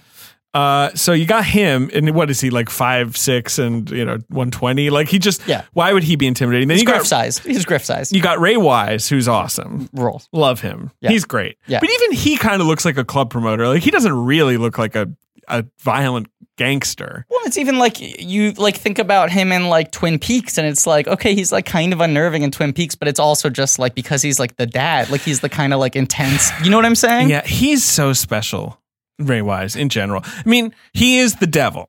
I think that's the clearest way to put it, right? He just kind of looks like the devil. And then, of course, they made him the devil or whatever he was in fucking Reaper. Right. But he's the devil in the body of your girlfriend's father. Right. Like, that's what's scary about him is you're just like, this guy's judging me so much. I love your daughter. I have the best intentions. And then truly unhinged. His work on Tim and Eric is some of the best. Yeah. Very good. Like, cameo appearances on that show. So good. I once went as +1 to the Saturn Awards. You know, like the genre award show, which happens in like a hotel ballroom, which I want to throw this down right now. I believe in letting the work speak for itself. I'm going to campaign so fucking hard for a Saturn Award this year. Yeah, get a Saturn. I think that's potentially attainable. I don't know, man. Peak TV makes it tough. I'm with you. I want you to get a Saturn Award. I'm saying Best Supporting Actress last year at the Saturns was someone on The Flash. The Flash is good. So is The Tick. I think I can get a fucking Saturn nomination. I'm going to work really hard on it. Blowing out the mics. What's the award? Is it rings? God. It's a trophy. It looks like Saturn. Now I want to look up last year's supporting actor, though. I think it was... well, they got nominees. Ed Harris on Westworld, I think. Well, you know, yeah, sure. I mean, Ed Harris. I looked up last year's nominees. I don't need to win. I just want to be nominated. Well, but the problem you've got, which I think, well, I guess it's their genre. Yeah. So they don't do drama and comedy. They just do Best Supporting Actor on Television. Yeah. But no, you can break in here. I think here's I can. What we got. We got Ed Harris in Westworld, Jeffrey Wright in Westworld. They're both gone. Yes. Because that show's not coming back for another half a year or whatever. Correct. So 2 open slots already. 2 open slots. Okay. Lyndon Ashby and Teen Wolf, get out of town. I've never heard of that show's also ended. Get the fuck out of town. Out of here. All right. 3 open slots. We got Mehcad Brooks as James Olsen, Jimmy Olsen in Supergirl. Yeah. Fine. He'll probably stick around. He's only getting more to do. He's the Guardian now on Supergirl. Cool. He's around. Kit Harington in Game of Thrones. I mean, yeah, sure. But you figure, if not him, someone else from Game of Thrones will get it. There will be a Game of Thrones nominee. Lee Majors on Ash vs. Evil Dead. Had no idea he was on it. He plays Ash's dad. Proud of him. Me too. Glad he's doing well. Norman Reedus on The Walking Dead. I mean, I think there could be some Walking Dead fatigue. I'll say this too. He's a favorite, of the fans. Ash vs. Evil Dead season 3 got pushed back to 2018, so it won't qualify. Maybe he's not in there either. They have a year without a season. Do they? Interesting. But I would say safe to say 1 Game of Thrones person will make it, 1 Walking Dead person will make it. But here's who you got to fend off. Who? There's like 8 Stranger Things boys. You got to keep them out, because they're nipping at your heels. Yeah, fuck. Stranger Things. No, but they have, last year they put all the Stranger Things kids in the young actor category. Interesting. All right. Okay. Or the breakthrough. We'll see. I think they might be squared away. I think Mahershala Ali gets in, no question, right? He'll get an easy nom for Luke Cage. Yeah, they do have a younger actor. Thank you. Millie Bobby Brown won it. Right. So I'm not going to have to duke it out with Finn Wolfhard. He'll be in his own category. Sure. Mahershala, I think, will get in for Luke Cage. I think you'll have one. Maybe. I don't know. That one kind of vanished from memory. That performance. No, Luke Cage was this year. Oh, really? Mm-hmm. Mahershala wasn't nominated. That's crazy. They nominated Lyndon Ashby of Teen Wolf. I think I can fucking get in. I think you can get in too. I think you I'm can get in. I'm not being arrogant, but Here's I think my I'm problem. going to launch a full Melissa Leo Here's my campaign. problem. I'm going to make people consider. Here's my problem. What's your problem? You're a lead on the tick. This is category fraud. You're pulling a fucking Rooney Mara and Carol right now. It's not category fraud. I'm second bill. Yeah. This is what I would call a classic Rooney Mara and Carol situation. I'm number 2 on the call sheet. So it's not category fraud. Because let me just point my eyes up to lead. Oh, that's me looking up to lead. Andrew Lincoln, Walking Dead, who won last year. Okay. Bruce Campbell, Ash vs. Evil Dead, fine. Mike Colter and Luke Cage, he's gone. Charlie Cox and Daredevil, he's gone. Yeah. Grant Gustin in The Flash. Sam Heughan in Outlander. Okay. Very hot, very cute. Yeah. And Freddie Highmore in Bates Motel. And has that ended now? Was that? It did end. Maybe it's eligible. I can't, Well, I won't have to compete with those people because I'm submitting myself for supporting actor. It's not category fraud. Fraud. The show's called The Tick. This is the only time I'm going to claim that I'm not the lead. All right, back to RoboCop. Yeah, I'm so glad we went on that tangent because we need to pad this episode out a little bit. I went to the Saturn Awards with my friend as a +1, and I sat next to Ray Wise at a table. Okay. And he was so terrifying, and I wanted to win him over so much. I was like 19, and I just kept on making jokes to Ray Wise because I want him to like me. Did he tell you to try silence? No, what did he do? No, we were like getting along pretty well, and then I kept on ordering wine because I was 19 and they weren't carding me. No. And I at one point poured an entire glass of red wine on my body, poured is the wrong word. Spilled. Yeah, right. And that's the word you were looking for. I could not regain his respect after that for the rest of the night. He was like, this is a drunk kid. Happens to the best of us, but was kind of like eye rolling. And then, no. And this was Reaper era wise. So he's hella scary, if you catch my drift. I do. Hella. The fourth member of the Scary. gang is Joe Cox. Oh, yeah. Played by Jesse Goins. I don't know how you say his name. He's the laughing guy? Yeah, the weirdest performance in RoboCop. Most certainly. He definitely has a take on this character, but he came in and I think he was like, Paul, I've got this character figured out. Yeah. He laughs at everything. Yeah. And Paul was like, oh, okay, sure. You're kind of the least rounded out. You and Ray Wise don't have a lot to do anyway. So, I do want whatever a you car want. very badly. Yeah, right. Yeah. Yeah, right. I really want that Ford. SUX. Yeah, the SUX. And he just laughs a lot. Yeah. It's a weird performance. So we're still on minute 8 of RoboCop. Well, They're chasing but Bodiger and his gang. we should note, this is a short movie. It is. This is a mic drop of a movie. Oh, yeah. Yeah, really. They're chasing Bodiger and the gang. Yep. Shoot out from the back of a truck. Sure. Can you fly, Bobby? Sure. Throws Bobby at the windshield. This is already, you're like, okay, this is the game that fucking Bodiger's playing. He'll throw one of his men. He'll use he's them. demented. John McClane out of bullets. He'll throw a guy as a projectile, right? And, they go to an old steel mill. They get abandoned there. mill. Very cool location, Right? in my And they're opinion. both trying to sneak up. Sure. And it is, in fact, Joe Cox who takes out Nancy Allen, right? Yes, Knocks because her Lewis out. is kind of creeping up on him. She catches him. He's taking a piss. He goes, mind if I zip this up? She goes, Looks okay. down. No, she doesn't even go okay. She just looks down for a second, and that's enough. And he was banking on that. Yeah. That she wanted to take a peek at the peen. Oh, boy. Who wouldn't? I'm just letting that lie. Take a peek at the peen. Letting it I'm lie. gonna take a peek. I'll put it out there. I'm gonna take a peek. Oh, what? You're not progressive enough to take a peek at the peen? Sure, I'll take a peek. It's 2018, David. Take a peek at the peen. Wow. It's 2018. It's 2018. Year of the peen. Okay. He knocks her out onto like a Knocks her out. Doesn't a matter. series of pillows. What's important? Yeah, bags right, of rice. fine, She lands in a very soft space It off doesn't of matter. right. But she's out. Yeah, I know. What's important is what happens to poor Murphy. What happens in this? He gets shot with 800 shotgun shells. Where do they shoot him? Well, the crucial thing we see is they shoot his hands off and one of his arms. The crucial scene, more like the crucifixal I scene. know. Yes, it's real stigmata. RoboCop is American Jesus. Yeah. I mean, the shot, which I believe may have been edited in the R-rated cut, but the shot that I Where watched the arm flies away. is nuts. Yeah.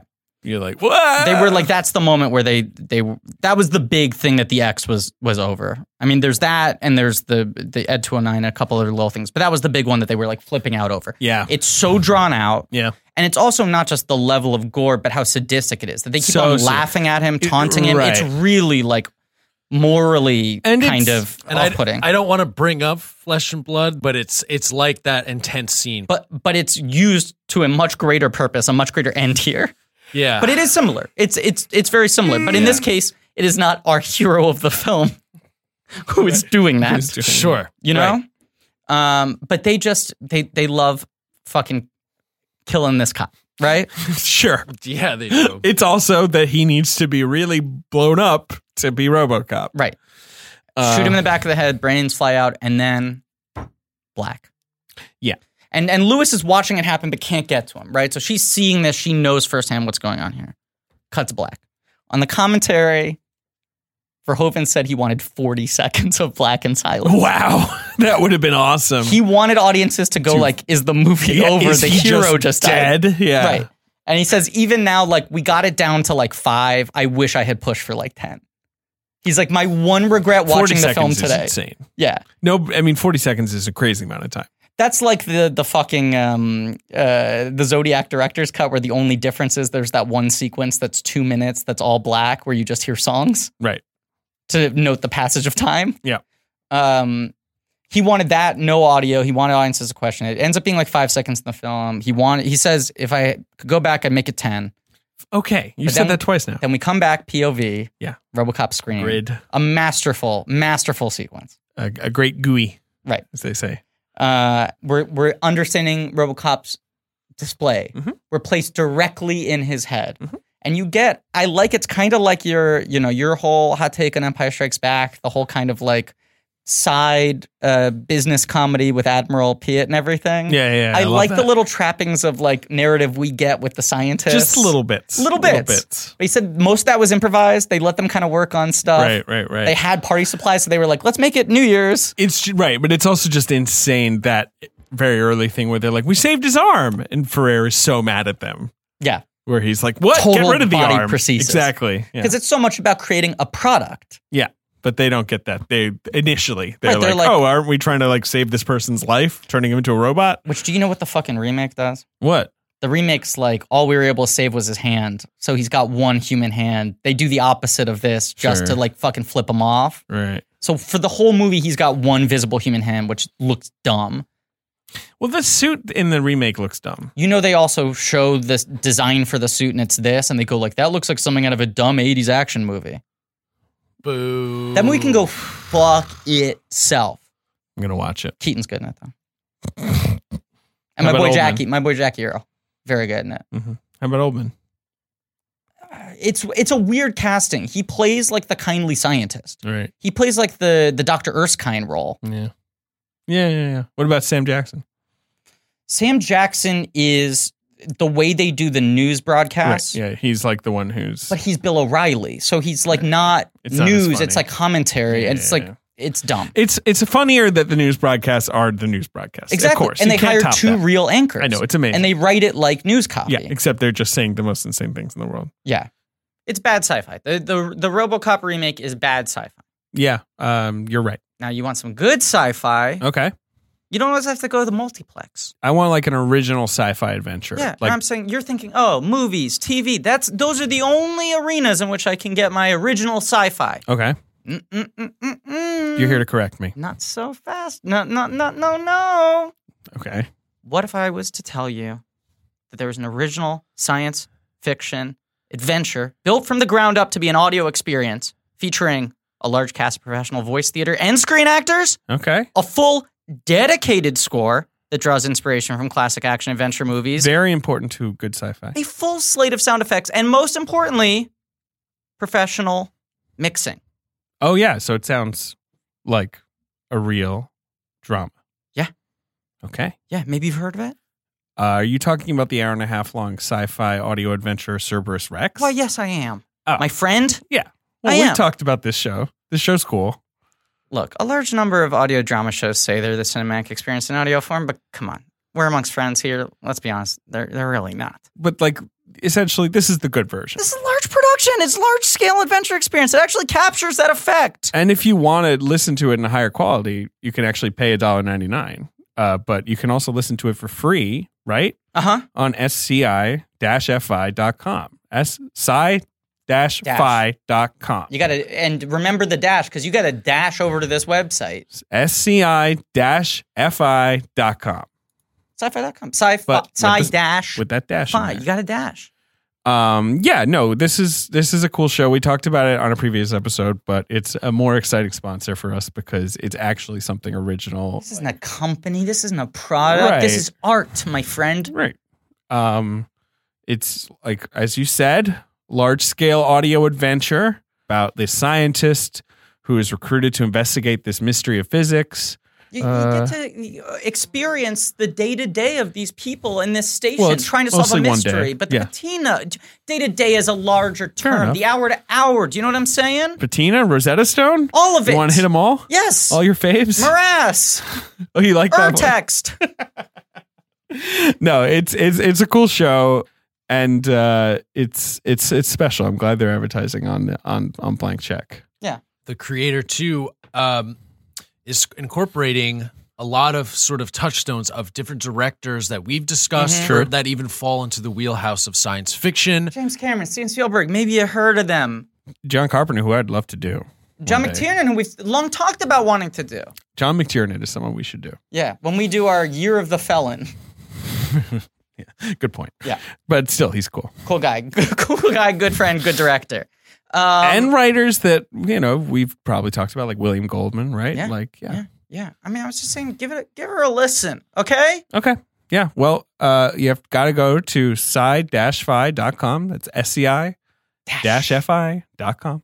to listen to Cerberus Rex. And you can listen for free, but if you want a high quality version, you can pay $2 for it, $1.99. So you're saying if you want a higher quality version, you can buy that for $2. That's perfect. Okay. Right. RoboCop, they make him. So you're watching them make him slowly over this period of time. Morton's getting excited. This woman who looks like Parker Posey kind of has a crush on him. Huge glasses. Every time I watch it, I'm like, did Parker Posey go back in time? Mm-hmm. And then we see that like he's set up celebration. They take the plastic wrap off of him. I love that perspective shot where it's like the plastic wrap and you see the table being lifted up and you're watching an audience applaud him. And he's not responding at all. So you just know, you're like, is this guy fucking catatonic now? Right. And then we go to the precinct. I'm a repeat offender. I repeat, I will offend again. Great joke, 10 comedy points. He's just going to do the whole movie, clunk, folks. clunk, clunk, clunk. What's that? Through the glass, foggy, distorted. Uh-huh. We see the silhouette of RoboCop. Yeah. Bottin went to Verhoeven and said, please tease out the look. Because I think if you just cut and show the suit, it's going to look goofy. Sure. People are going to be jarred by it. You need to tease it out. Yeah. I think that's good advice. You get that. He comes through the door. You see all the reactions. You see little bits and pieces as everyone's following him down the hallway trying to figure out what the fuck is going on. And then the first time you really see him, you see in the sequence from his POV, you see him distorted on the screen a little bit. Okay. Which is a nice touch. Sure. But then the time you fully see him after all this buildup is this very banal shot where they lock the cage. They lock the gates. They marry him. And it's now good that you have total visual memory of this movie. Yes. And now he's sitting in his little baby high chair. Yeah, they do lock the gates. He's in his baby high chair. Miguel Ferrer's there. They ask him who his guys are. And then they calibrate. They do the thing with the pen. We set up the visual device of him being able to record memories, picture in picture. All this is important later. And I just think it's all very artfully set up, right? Yeah, I think it's good. It's good. Yeah, right. They introduce all the information. He's got his baby food. He's got his little high chair. Everyone's looking No, but what's the word for it? It's a paste. I forget. Rudimentary paste. That's such a classic 80s sci-fi word. Right, and then he takes the finger doll. Tastes like baby food. It's that guy who's the thumbs up guy at the end of the movie. That guy rocks. Felton Perry. That plays Donald Johnson. He's so good. He's awesome. He's really funny. But I like RoboCop comes in as intimidating and immediately is like infantilized, where it's like, is this even like, does it have a consciousness? Yeah, like, no, it's true. I like that too. That it's not like the movie begins with like there's a criminal wilding out. I mean, the introduction and then RoboCop like smashes and he's like, dead or alive, you are coming with me, and you're like, oh my God. Instead, it's like this weird science experiment. Yeah. But then we cut to the firing range. Yeah. And now he's looking cool. He's got this badass gun. He's got this insane gun. I hate guns so much. So fucking much. How'd you feel about the gun scene in Ragnarok? Didn't like it. Yeah. Carry on. Didn't like it. I don't like guns. And I don't get gun fetishization that much. Sure. That having been said, while rewatching this movie for the second time in 24 hours, I was like, how much does it cost to get a replica Do not of buy RoboCop's? a fucking replica of a gun. Jesus. I was like thinking about it. It's this crazy, like, it's a Beretta and they like extended it to make it fit his hand. They had to modify it. It's a gigantic gun. They were going to give him a Desert Eagle, which is like the biggest pistol that there is. But they were like, that's too small. Yeah. Like they needed this sort of obscene gun. Yes. And he's just there totally still nailing it. And all the cops love this guy. They're all rushing to see him. And this is a sequence with no music, just the sounds of the shots. Everyone else is taking deliberate shots, and he's got this kind of rattling. They all start looking over, crowding around him. Lewis is kind of the last to get smart to it because she's not, easily impressed. Yep. She's not impressed by the flash, but she's starting to wonder what's going on here. And when he finishes, what does he do? TJ Laser. Yeah. So then she notices that. Wait, but David, where does he put his gun? It's in his leg. Oh, shit. Motherfucker puts his gun in his leg. RoboCop just changed the game. You're weird. Oh, here I am. I'm a cop. Here's my leg. Let me put a holster on top of it. No. Ben's wagging his We're finger. both wagging our fingers. RoboCop puts it in the leg. What did I do? He's got a leg holster. He puts it in the leg. No. You're being a little stinker, David.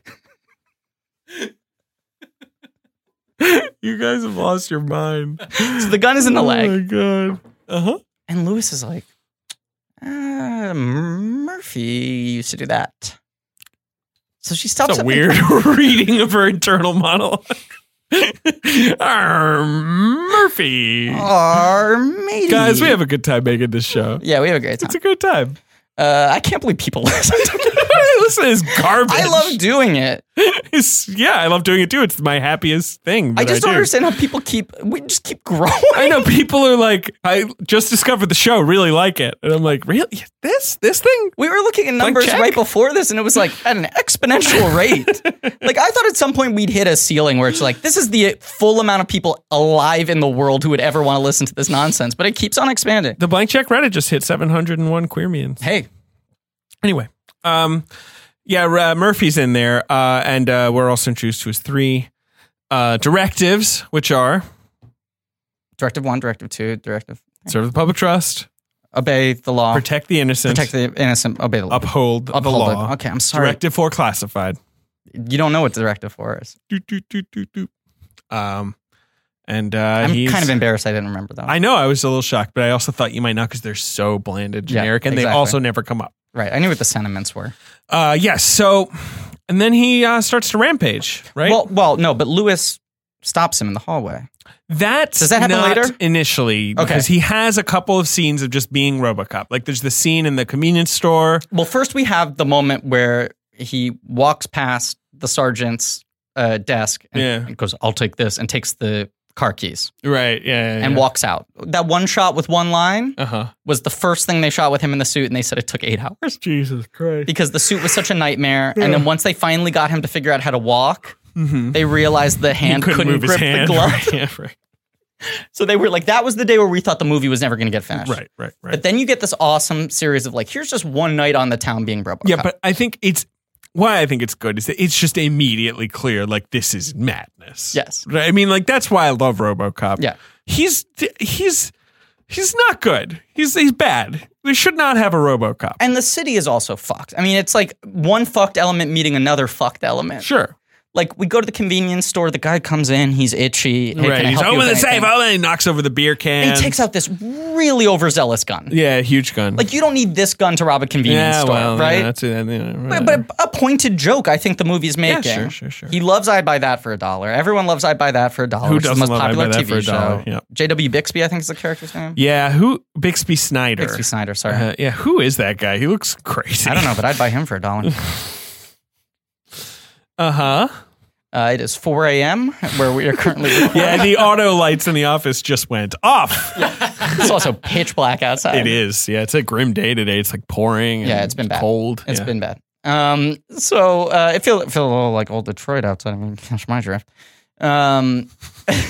He goes in and RoboCop starts walking in. What the fuck are you? Right? And then clearly RoboCop is not stopping. He's an immovable force, right? And he's got his gun, and the guy just starts going, oh fuck. Yeah, it's pretty good. In the script, it was written as 1 fuck, and Verhoeven was like, just keep saying it. Just smelt it away. Yeah, Keep smelting it. Oh fuck. I also always love that the safe is hidden underneath the pyramid of beer cans. Me too. I think that's a good move by them. I always think that's a really cool detail. But he just eviscerates the guy. Yeah. Graphically in a way that is unnecessary. It's great though. He could have just shot him one time. He's got perfect aim. Right. Instead, he like makes him into Swiss cheese and then says like, have a pleasant evening. Yes. And has traumatized these people. He has. He could have stopped the crime very calmly. But RoboCop is cranked up to 11. Right? What's his next stop? His next stop is the streets.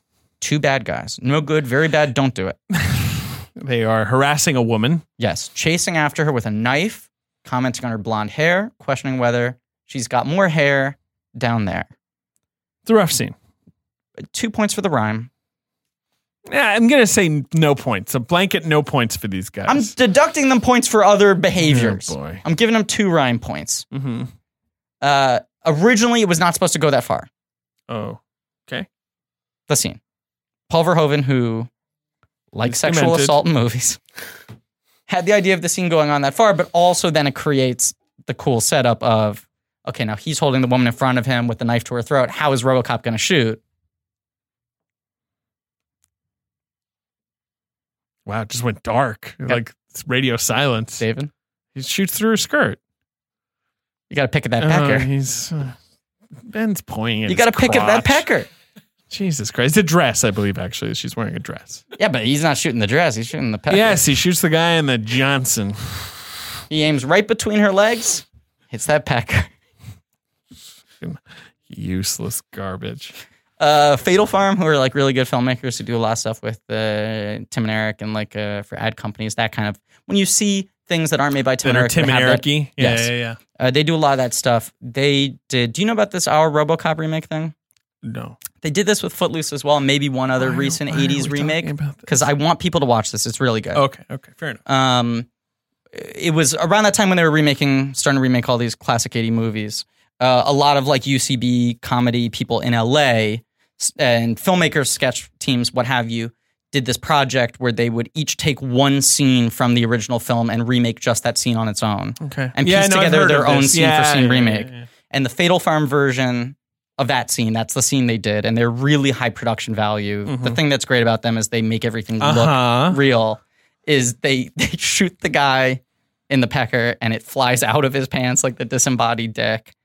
And then another guy comes up with a knife and they shoot him and his dick flies off, and it becomes like 80 different men running in and just a bunch of disembodied dicks lying on the ground. It's great. You should watch it. It's really funny. You've seen it, right? Yeah. It's really good. Yeah. RoboCop's kicking butt, taking names. Picking beans. But then, as you mentioned, he runs into, what's his name? Fucking Emil. At a gas station, he's fucking with a kid who's supposed to be young Verhoeven.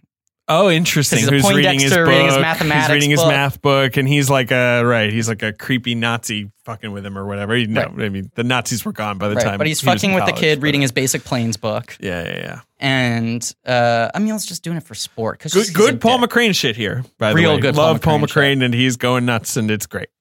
And RoboCop. RoboCop shows up, Yes.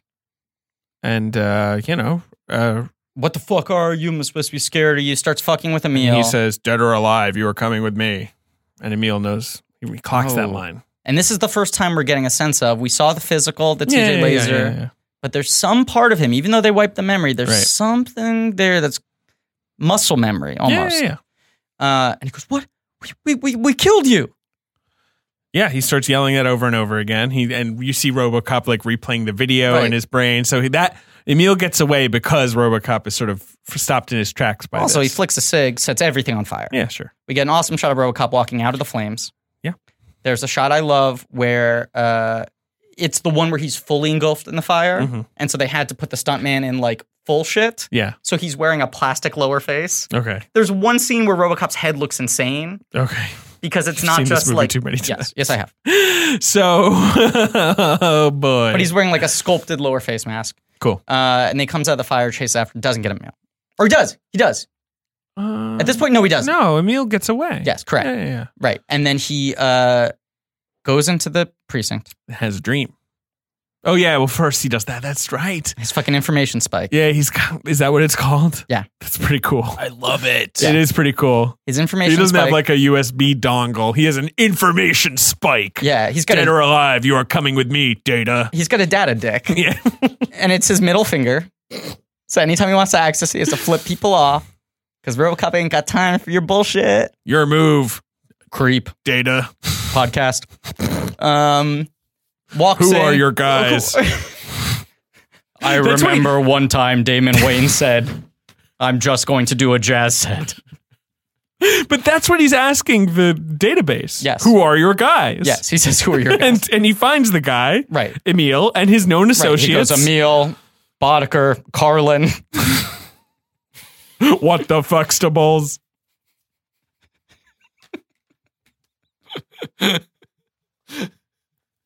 Why does anyone listen? By the way, this is 2 Verhoeven movies in a row where he locks gates. I Sure. want it to be a thematic, I guess so. We'll watch for more gate recurring. locking. Yes. But so he's watching the guys. And this is like a big I like this information dump scene, but it's Yeah, really yeah. artfully done. I Every like the, scene I in like this the movie, interface. he gives you know. enough juice So Yeah, good 80s tech, right? So the good. best. Yeah, great The 80s tech. interfaces, David, man. I mean, Hot interfaces. I'm like, Right. I'm Everything looks like obsessed. an NBA Jam screen. Yeah, I'm obsessed with this kind of design. He's on fire. Yeah, like I want to get Air Dog involved. Yes. the Do Lewis you remember scene, the code? Yes. Yeah. Yeah, And then cool. you could be Secret character. you Yeah. could be Clinton too. It's true. the Lewis scene has already He's on happened. fire. Monster Jam. By the bucket. It happened earlier when I said it did, because he at this point has No, because already it happens after he has the dream. Because Maybe it happens right before he comes into the office. Yes, for that's the right. That's information. not, what it was is. right. He goes Okay, home. He right. has the dream. He goes home. He goes to his cage. Right. He has the sits in his high dream. chair. He plugs and in. like the Oh, guy, he has the nightmare. yeah, the guy thing is- tasked right. with watching Right. this is turned around and looking at his. Come on, man. At Yeah. least face the screen. And he does some great convulsing and some Good amazing grimace convulsing. facing. He has this dream of his murder, Yeah. and then he sort of walks, and she confronts him with like, "You're Murphy. You're Murphy. And Yeah. you know, what's your name?" And he's like, "I'm sorry, ma'am. Dead or alive." I'm gonna drive you crazy right now. Okay. Can I do a merchandise spotlight? Oh, sure. Okay. Go ahead. What? Of what? We all know. Got a collection of toys. I'm a toy you boy. have a collection of toys. Yes, That's what I yes. said. No, you yeah. You dropped the I or whatever. I swallowed it. I You said swallowed it. I'm a mumbler, baby. It's a jazz set. Just let me speak, okay? I tend to stay away from the high end stuff. The really fancy, like $200. That's the toy or heroine whatever, right? of the trade, right? Yeah. I like fucking the white collar, No, blue but collar, it's like salt once to you the earth start buying toys. those $200 toys, it's like, yeah, you're going to need them all the time. Right? Especially if now suddenly you have disposable income after 9 years of mostly subsiding off a dollar pizza. Yeah.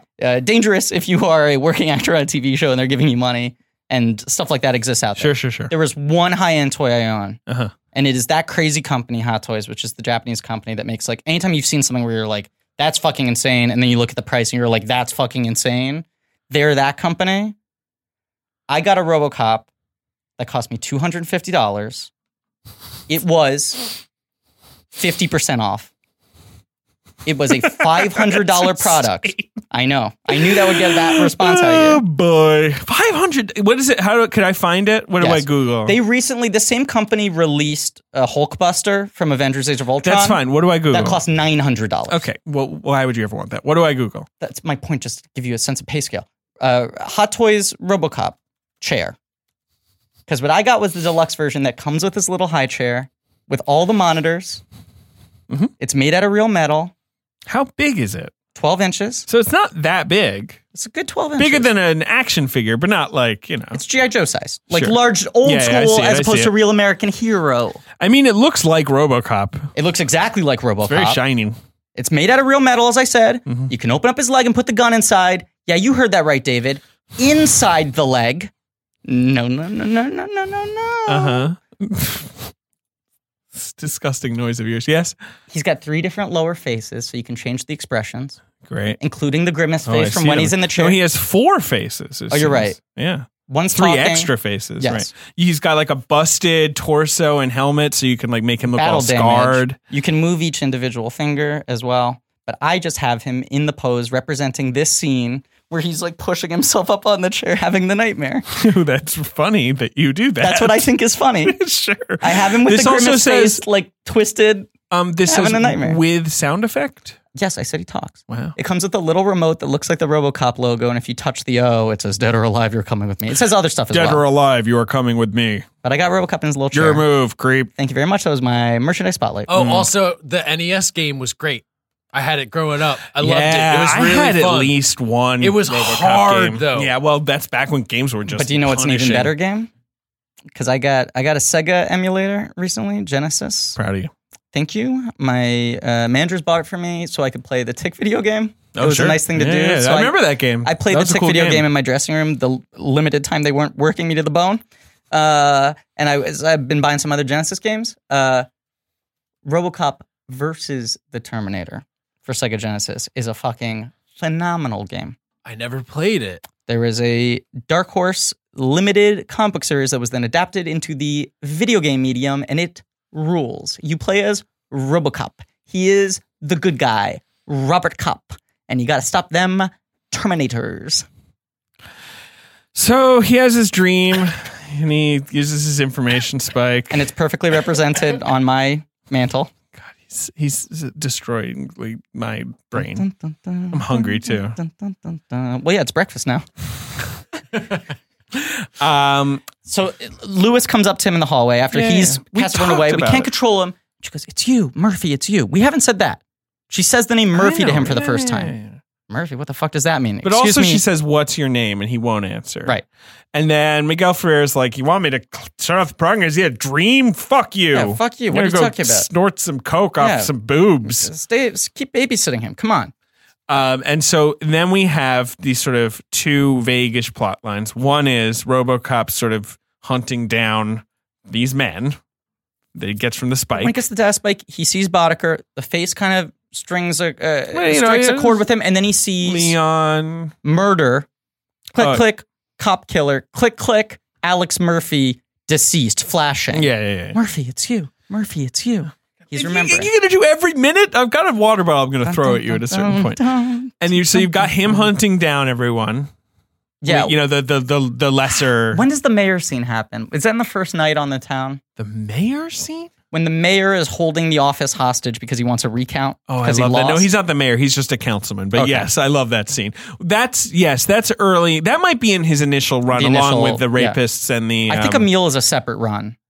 Yeah, sure. Because I think the mayor ends that first run. Councilman. Yes. Councilman, sorry. That's a great scene, though, because that's where he uses his, thermal scanning. I want something with really shitty gas mileage. That's a really funny line. Do you know how they did the thermal scanning scene? How? This is a fun anecdote. Okay. They made bodysuits that look like thermal scans, and they wear them, and then they just use that as a plate, so if you watch the shot, you can see the zipper in the back. Wow. It wasn't done as an effect, but body coloring. They just shot that on a green screen and then did the background later. It's practical. It's fucking cool. And RoboCop punches through the wall, strangles him, throws the guy out of the car, and when he hits, it cuts to the news broadcast, and it goes, RoboCop, who is he? What is he? Immediately, we're contextualizing him. You see him on the playground with the kids. Neumeier said that was the best day of filming because he's like, you make these movies and it's a bunch of angry, tired people and everyone's pissed off. And then once we got to a playground with kids talking to a robot cop, we were like, oh, that's pretty cool. Right. Bob Morton's doing the victory lap. Everyone's loving Bob.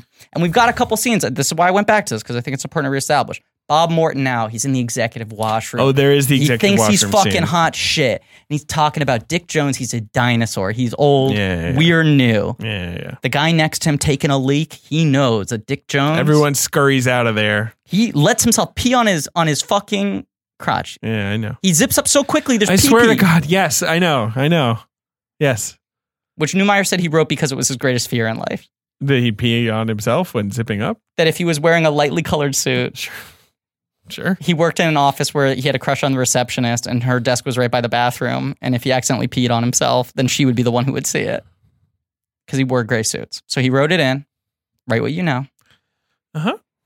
Dick Jones is there. Suddenly it's just him. Verhoeven and Neumeier said this scene is meant to be an homage to Papa Ferrer's scene in Lawrence of Arabia. Okay. In the sense of it being an interrogation that's maybe also erotically charged. Okay. Because Dick Jones keeps on stroking his face. It is. Yeah. Deliberate? Sure. He goes, we used to make fun of the old man. Sometimes we even called him an asshole. But we always had respect. And Morton shrugs it off. He's like, you ain't got no bite no more, baby. Yeah, he doesn't buy it. Ed 209 sucks. Go fuck yourself. He doesn't buy it. Dick Jones. But... don't fuck with Dick Jones. He ain't that old yet. Because let me check quickly. What's that he's got in the pocket? Clarence Boddicker. He's got Boddicker in the pocket. I'm going to give you sure. Yeah, no. Mm-hmm. David's giving me the wrap it up sign. No, I'm not going to give you the wrap it up sign. We're not close to wrapping up. Although I guess it is kind of close to the end already. Wow. It's a fast Maybe movie. I knew exactly what I was doing. No, but no. No. Maybe I've been playing this episode like a fiddle. I'm in complete control the entire time. Oh, boy. No, you are very much the Dick Jones of this podcast. That's not true. I'm Bob Morton. Okay. You're well, old, that means I'm you're new. about to die because as RoboCop has taken out the lesser Boddickers, Boddicker comes He goes to the Bob disco. Morton's He house. takes down Ray Wise. Yeah. Ray Wise tries to kick him in the robo deck. But what happens instead? Gong. Boing. One of the most overt jokes in the film. It's a good joke. And then do you know what happens right after that? I don't. Tell me. They cut to a close-up of Paul Verhoeven dancing straight into the camera. Oh, really? It flashes for 2 seconds. I'll never find that. It's just Verhoeven going like this, and the That's story cute. is that he was trying to direct the extras to dance the way he wanted, and the They camera just guys thought it told him was without his funny. permission. Yeah, The yeah. editor found that footage, was like, I'm going to fucking put this in, and they kept it in. Wow. So they kick him, gong, and then it's Paul Verhoeven staring straight into the lens going like this. Yeah. Yeah, very good. Taking him down, taking him down, taking him down. Boddicker, at the same time, kills Bob Morton by blowing his whole house up with a Bitches grenade. leave. Yeah. Yeah. Good line. Sure. I mean, bad sentiment. Yeah. Good piece of writing. I guess so. He tongues a grenade. Mhm. He leaves it there on the table. Morton just cares about the coke. He plays the Dick Jones video. Wait, what? He plays a video from Dick Jones for sure, Bob okay. Morton Yeah, announcing yeah. that he's about to die. Yeah, but Morton's like, Miguel Ferrer, he's like crawling to Right. get the green. He's been Desperately shot or trying to get whatever. the Yeah, grenade. yeah. And then Mm-hmm. he is dead. So One now assumes. we know that Boddicker And Dick Jones, they're kind of working together, which makes not a ton of sense, but whatever. was not in the script. Uh-huh. That was a studio note of like, oh, the two villains should be working together. They were originally completely unrelated. Yeah, they should be unrelated. They don't really make much sense. I disagree. I like Yeah, the I fact disagree that the too. entire company, the whole world is fucked around them. I like that everyone's in cahoots. I just think it makes Boddicker more powerful than he really needs to be. Where because initially he's just some asshole. But I love that he's But some now it's asshole like who's he's in also charge of all the disproportionately crime? powerful. I like guess that it's a so. corrupt corporation Thank that's you. working with the criminals. They own the cops and they got the criminals in their I pockets. get it. It means it's RoboCop versus the entire world versus the system. Ugh. Dun, dun, dun, dun, dun, dun, dun. David Well- is just throwing a water bottle at my head. I want to. But Boddicker, oh, Jesus. I'm getting so, there's the cocaine factory scene. So that's the next major thing that happens. Right. Yes. He goes, there's the awesome shot of the door kind of like bending like the cartoon That's a door great- of him that's a like great- breaking it in. Yes. This is a great shady The cocaine factory is awesome. This is like probably one of the best shady factories Yeah, it's a of good the shady 80s. factory. It's like a really good conveyor belt like factory line. It's Yeah. like the I Love Lucy chocolate factory.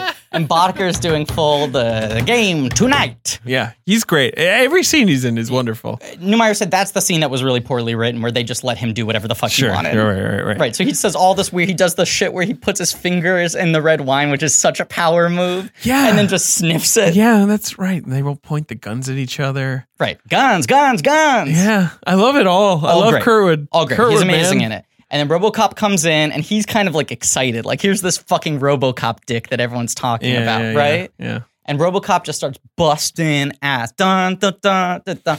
Cool trick I shots. swear to God. All right, now we have now officially exceeded the running time of this movie. Great. That's what I was watching for. Okay. Carry on. Cool trick shots. He's taking them all down. He finally gets to Boddicker. Boddicker's like, you don't know what you're messing with. You can't fuck with Right. me. I'm with Dick Jones. Right. Right. RoboCop takes him in. Yes. What's the charge? He's a cop killer. He's a cop killer. Who are your guys? So Boddicker's in. What's wrong with me? Pow. But of course, Dick Jones springs him right away. Right. Because, like you say, they are Give because me of a my studio fucking note. phone call. He spits the blood on the table. It was originally just going to be like Boddicker was the initial villain. Right, and this is the end Once of the this line. is resolved, end of the line creep. But yes, it is revealed that Dick Jones kind of wants Boddicker to make crime because that just sort of accelerates the Delta City thing. Yeah. But then he's It's the opposite of the Dentac. But then please make more crime. yes. But he goes into Dick Jones's office. He's all busted up. He's still got that same He's got those great disproportionate confidence. This guy is so confident. He hits on the receptionist, who is Kurtwood Smith's wife. Still to this day. I think that's really sweet. Were they already married? They got married a year after they were already together. Okay. But they've been married since 1988. Okay. Sweet. And Jones is like, okay, I'll get you out, but you're really fucking shit up for me. He is mad at him. Yes. Here's a tracking device. Fine. Go kill RoboCop. I'll give you these gigantic, absurd RoboCop. military weaponry that will destroy him. Right. Then RoboCop comes to the office because he's got the evidence on file, recorded. I work for Dick Jones. He goes in. I'm going to arrest Dick Jones. You're under arrest. Directive 4. He's going to give him the D4. It says he cannot harm an employee of Omni Consumer which is products. Great. Yeah, terrific. you know me. And it's the classic, like, it's a scenario that's playing out over and over again now, right? Where, like, don't put your info, your data, your life in the hands of private companies. Mm-hmm. You don't read the fine print. Yes. But even then, there could be a Directive 4. Yeah. I like the body acting of like him trying to Yeah. go through. That's Classic. so good, like the glitchy kind of movement. He's Great. so good. Oh, we did miss, I'm sorry. We did miss the emotional linchpin of this movie. The him dream. going back to his home. Yeah, I don't like that scene. I love that scene. That's the one scene I'm just like, I already am connected to him and him as a person. I find that scene really operatic and emotional. Yeah, I just don't. It's the Paradise Lost. Because it's the scene where he realizes he can't go back home again. Yeah. Literally. It's also Vaporwave. It's also Vaporwave. Because I don't know or care about his wife or his kid and don't need to, I just don't care. I like that that's the full extent we get of them. I like that they don't come back. I hear that in RoboCop 2 he meets his wife again, which is why I we don't want to watch that. it. We don't talk about it. Right. But the thing where she's like, I have something to tell you. I love it. And then later you see the full thing where I love you. Yeah, I love it. I also think that's the single best piece of robot acting Weller does is at the end when he's like short-circuiting, losing his mind from the like emotional overload and then he punches the screen. I like that's also set up as like the fucking... I like that. It's on the market. Yeah, I like that. Right. That's great. No problem with that. That whole scene's really well done. Yeah, and the score is beautiful in that sequence. You're insane. I'm insane. I love you, but you're the best. You're a cop killer. It's just like this movie's an hour 40 minutes long. Lose that scene, it's even leaner and meaner. Disagree. Lean and mean. Disagree. Lean and mean. This movie is the exact right length. I mean, I would basically agree because it's a great lean, freight train of a movie. Great. Yes. You have the scene with Lewis and the sergeant, which is a nice kind of downbeat moment before chaos, where they're sort of just resigned to it. The Dick Jones, like, don't fucking mess with my people. I own this. The Boddicker thing, right?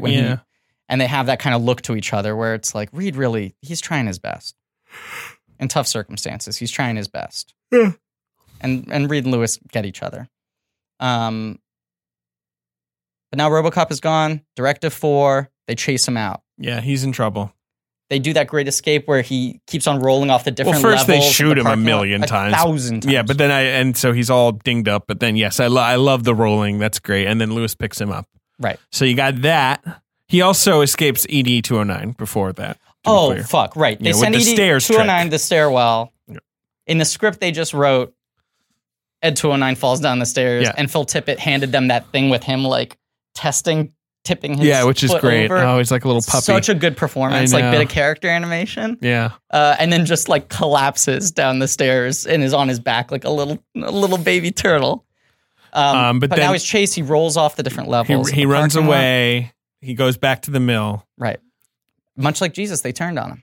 And he takes off his helmet. They turned on him. Yeah, we get the Jesus thing. They get there. Lewis gives him all the tools he needs. You might want to look away. Yeah. I love this scene. And in this scene, and I also love that he never puts the helmet back on, Also from this scene on, his voice isn't modulated. Yes. Because when he says that line of like, you might want to look away, his inflections are different. His voice is processed differently. He sounds like a person now. Yeah. And he takes it off. And you get this amazing fucking effect of it looking like they stretched his flesh. Yeah. So what they did was they made his head bigger. Uh-huh. They built his face out bigger in size so that they could put the back headpiece of the metal skull, which is the size of his actual head. Like it's protruding. But then it overlaps in the front. It's a very impressive effect. It's really well done. I love the bullet wound right at the top. Me too. It's really, really upsetting. It is. It's freaky, but in a cool way. They send the commentary. I auditioned a lot of people for this who would want to overplay that scene and make it like the grand soliloquy of like, what did they do to me? Murphy had a wife, a son. Right. Armand Asante is someone they cite by name who auditioned. Sure. I could see him going big. And did that. He likes to go big. This scene is so muted. It's just like fuck, this is my reality. And he talks about Murphy in the third person, which I love. He's starting to feel some connection to Murphy, but he doesn't think it's him, really. He feels like that's not him. Murphy had a wife, a son. He's getting so excited, guys. Because this is when this movie really starts kicking into like transcendent levels for me as he starts reckoning with his identity. You're so crazy. Then there's the great American movie. And there's the scenes with the anti-tank rifles where they're, we're cutting to the boys playing around, blowing up the shit. Boddicker's out. He's got the SUX, but these guns are just hysterical. Like, it's so funny. They're like 8 feet long. And the world is chaos. The world is chaos. The police are now on strike.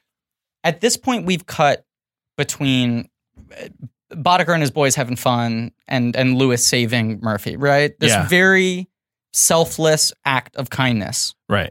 With just rampant chaos and nihilism and hedonism, right? Right. Now, I, in high school, loved this movie, as I said. Sure. And one night at family dinner, I made a RoboCop comment. And my mom said, Arnold Schwarzenegger did that? Okay. And I said, Mom, that is not RoboCop, that is the Terminator. Okay. And she said, same difference. Wow. And I went off. Wow. You sound like a fun guy to be around in this moment. God, everyone should hang out with 15-year-old Griffin because that guy was a little shit with no off switch. Like, Mom, yes. RoboCop is a cyborg. Terminator is a robot with human disguise, but he is not relying on his organic components. I believe the argument I also used against my French mother was, if I said Truffaut and Godard were the same thing, you would fucking disown me. Jesus, God. Why didn't she kick you out on your ass at this very moment? She got really defensive. She was like, okay, calm down. It made me irate. I probably stormed off to my room, right? Yeah, seems like a good reaction from her. Bad reaction from you, good reaction from her. So like a week later, I'm at home. And my mom knocks on the door. And she says, hey, are you done with your homework? I was like, yeah. She was like, do you have any plans tonight? Are you going out or anything? And I was like, no, why? And she was like, well, I was thinking maybe we could watch RoboCop together. Wow. And I was we like, do for our children. Really? And she was like, yeah, I mean, I saw how upset you got about that thing last week, and I feel like if it means that much to you, I should watch it. I was like, I'm not sure if you're going to like it. And she's like, I probably won't, but I feel like I should know about it. Okay. I sit there and watch it with her. And when like the early strikes, with all the violence, the sort of excessive, sort of maximalism of the movie, she's like, At a certain point, I turned to her, I'm like, what do you think? She's like, it's well done. Sure. Like, I get it. She gets it. I get it. Right. And then about like halfway through, she's like, this is pretty good, actually. I mean, I don't like these kinds of movies, but this is like pretty solid. Then at this point, when they cut between the Lewis Murphy save and the guys firing the guns. You better play some music under this. When, play some weird like mommy music under this. Okay. Yeah. She turns to me and she goes, it's like their friendship is the only pure thing left in this world. Which I always think about when I get to this scene. I understand these connections to movies. It's like their friendship is the only pure thing left in this world. The rest is chaos. You just see people looting in the streets. It's true. It's terrible. The rest of the world is bad. And to end this story, the next day my mom called me from work and said, Griff, I can't stop thinking about RoboCop. That movie is great. It is great. I mean, as much as I'm trolling you, it is great. And as much as you sound like a horrendous child. Yeah, but that's a sweet story. Very good story. My mom's the hero of that story, not me. 10 story points. My mom is the hero of that story. Yes, 10 hero points for your mother. 10 little shit points for 15-year-old Griffin. My mom's the Robo. Your Band-Aid fell off and is like on your shoulder now. Oh, that's my neck Band-Aid. What did you do to yourself? I have this fucking skin condition. Okay. I don't know. It's a problem. I think I'm dying. Yeah, skin's falling off. Robert Kopp. Now Lewis and Murphy there. He's taking the helmet off. She's helping him train. Get his shooting back. She sort of realigns his aim. Right, but he's becoming more and more human now. And now Boddicker, who has the tracking device given to him by Dick Jones, comes with his remaining living boys for this final set piece of the film. Very good set piece. To just fucking kill RoboCop. Right. Kill him. Sure. Blow him up with the anti-tank gun. But here's the thing. Sure. What's the thing?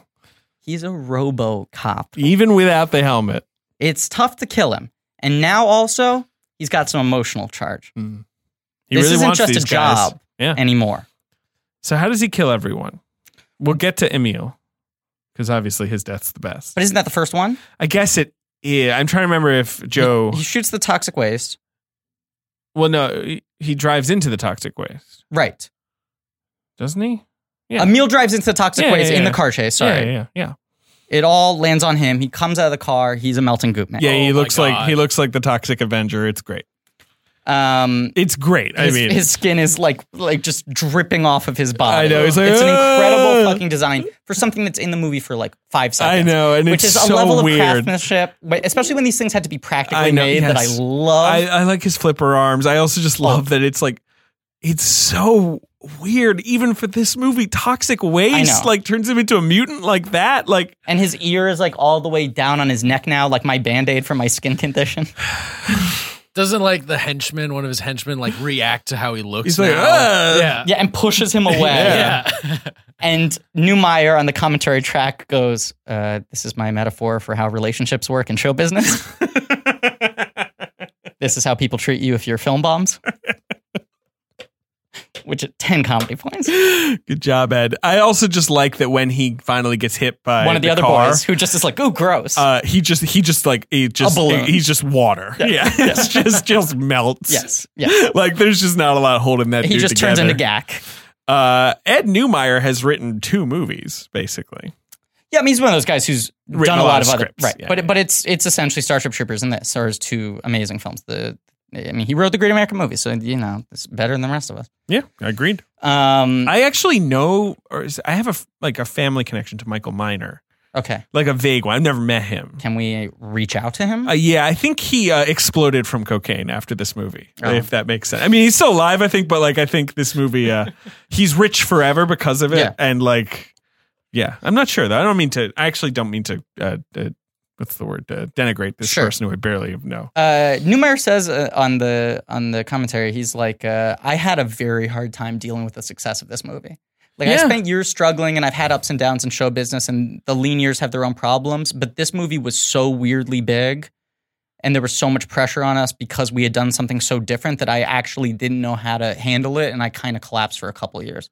Which I think is why he doesn't really make another big movie. Maybe it's until Ed Starship. Neumeier who exploded from cocaine. One of them exploded from cocaine. That seemed to be the implication from how Neumeier was I mean, look, talking. maybe they both did. It was the 80s. Yes. So RoboCop, he fights them. Yeah, what does he do to Joe Cox, though? I can't remember. And because he blows up, what's her name? Lewis blows up Ray Wise Right. By shooting him up in the tower there. Right. I think he just shoots him. He just shoots him, I guess. Yeah, I can't remember if he's the first or second. who's to get laughing shot.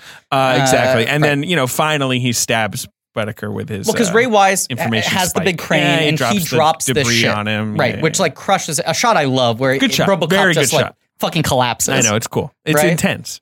And then Lewis gets back, blows him up, and now Boddicker's there, and RoboCop rises and say it with me now.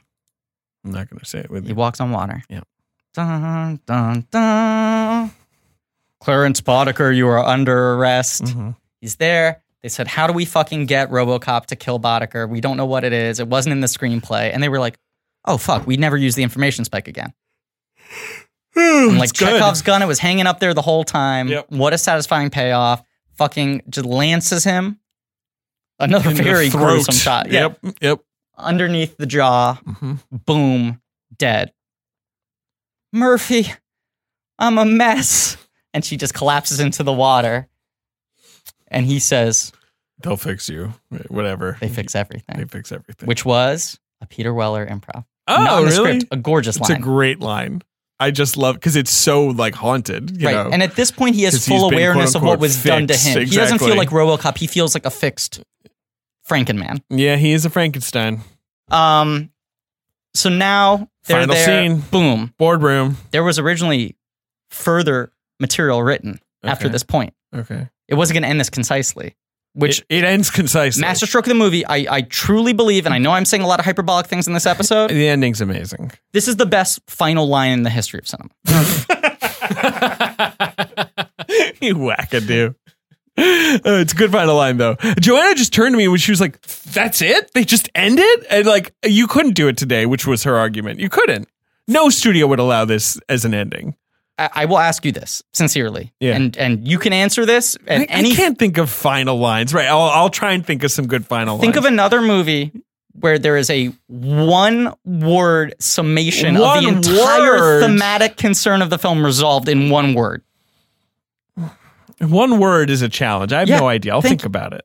No, it doesn't have to be one word, but I'm just saying. Well, nobody's perfect. Everyone always thinks of that. Okay, that's a joke. No. 3 comedy points. No, 3?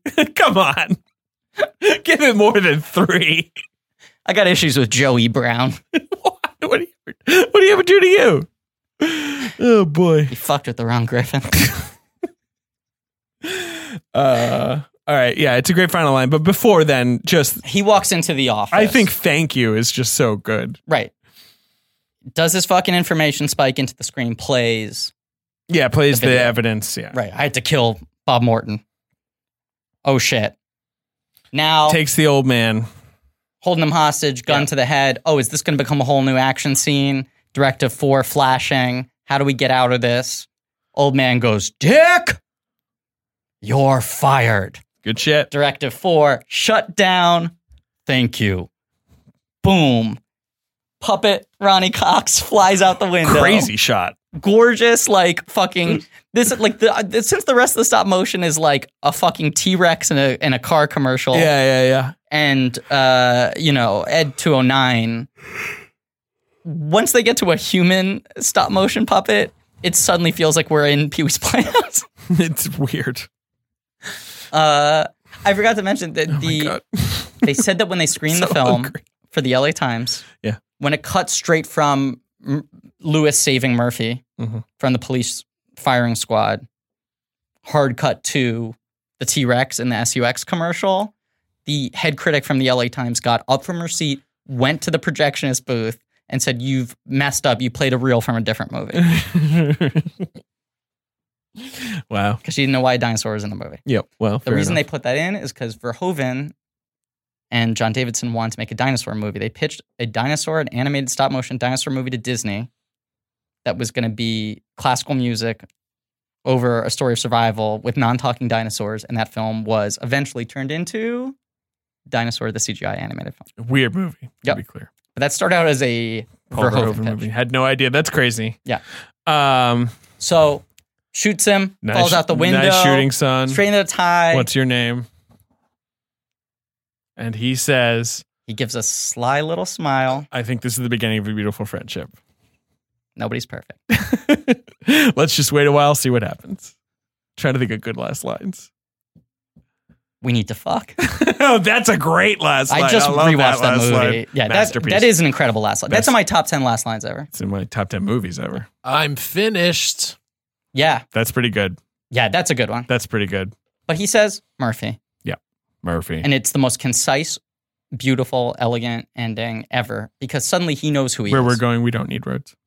He starts out as Alex Murphy. Yes. He becomes RoboCop, a man without an identity.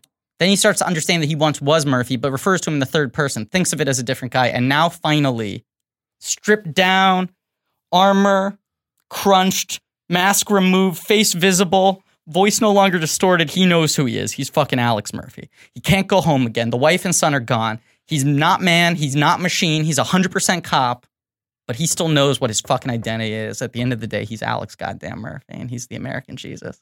Would have done it in July. What if he'd said that? Birds. Dead or alive, you're coming with birds.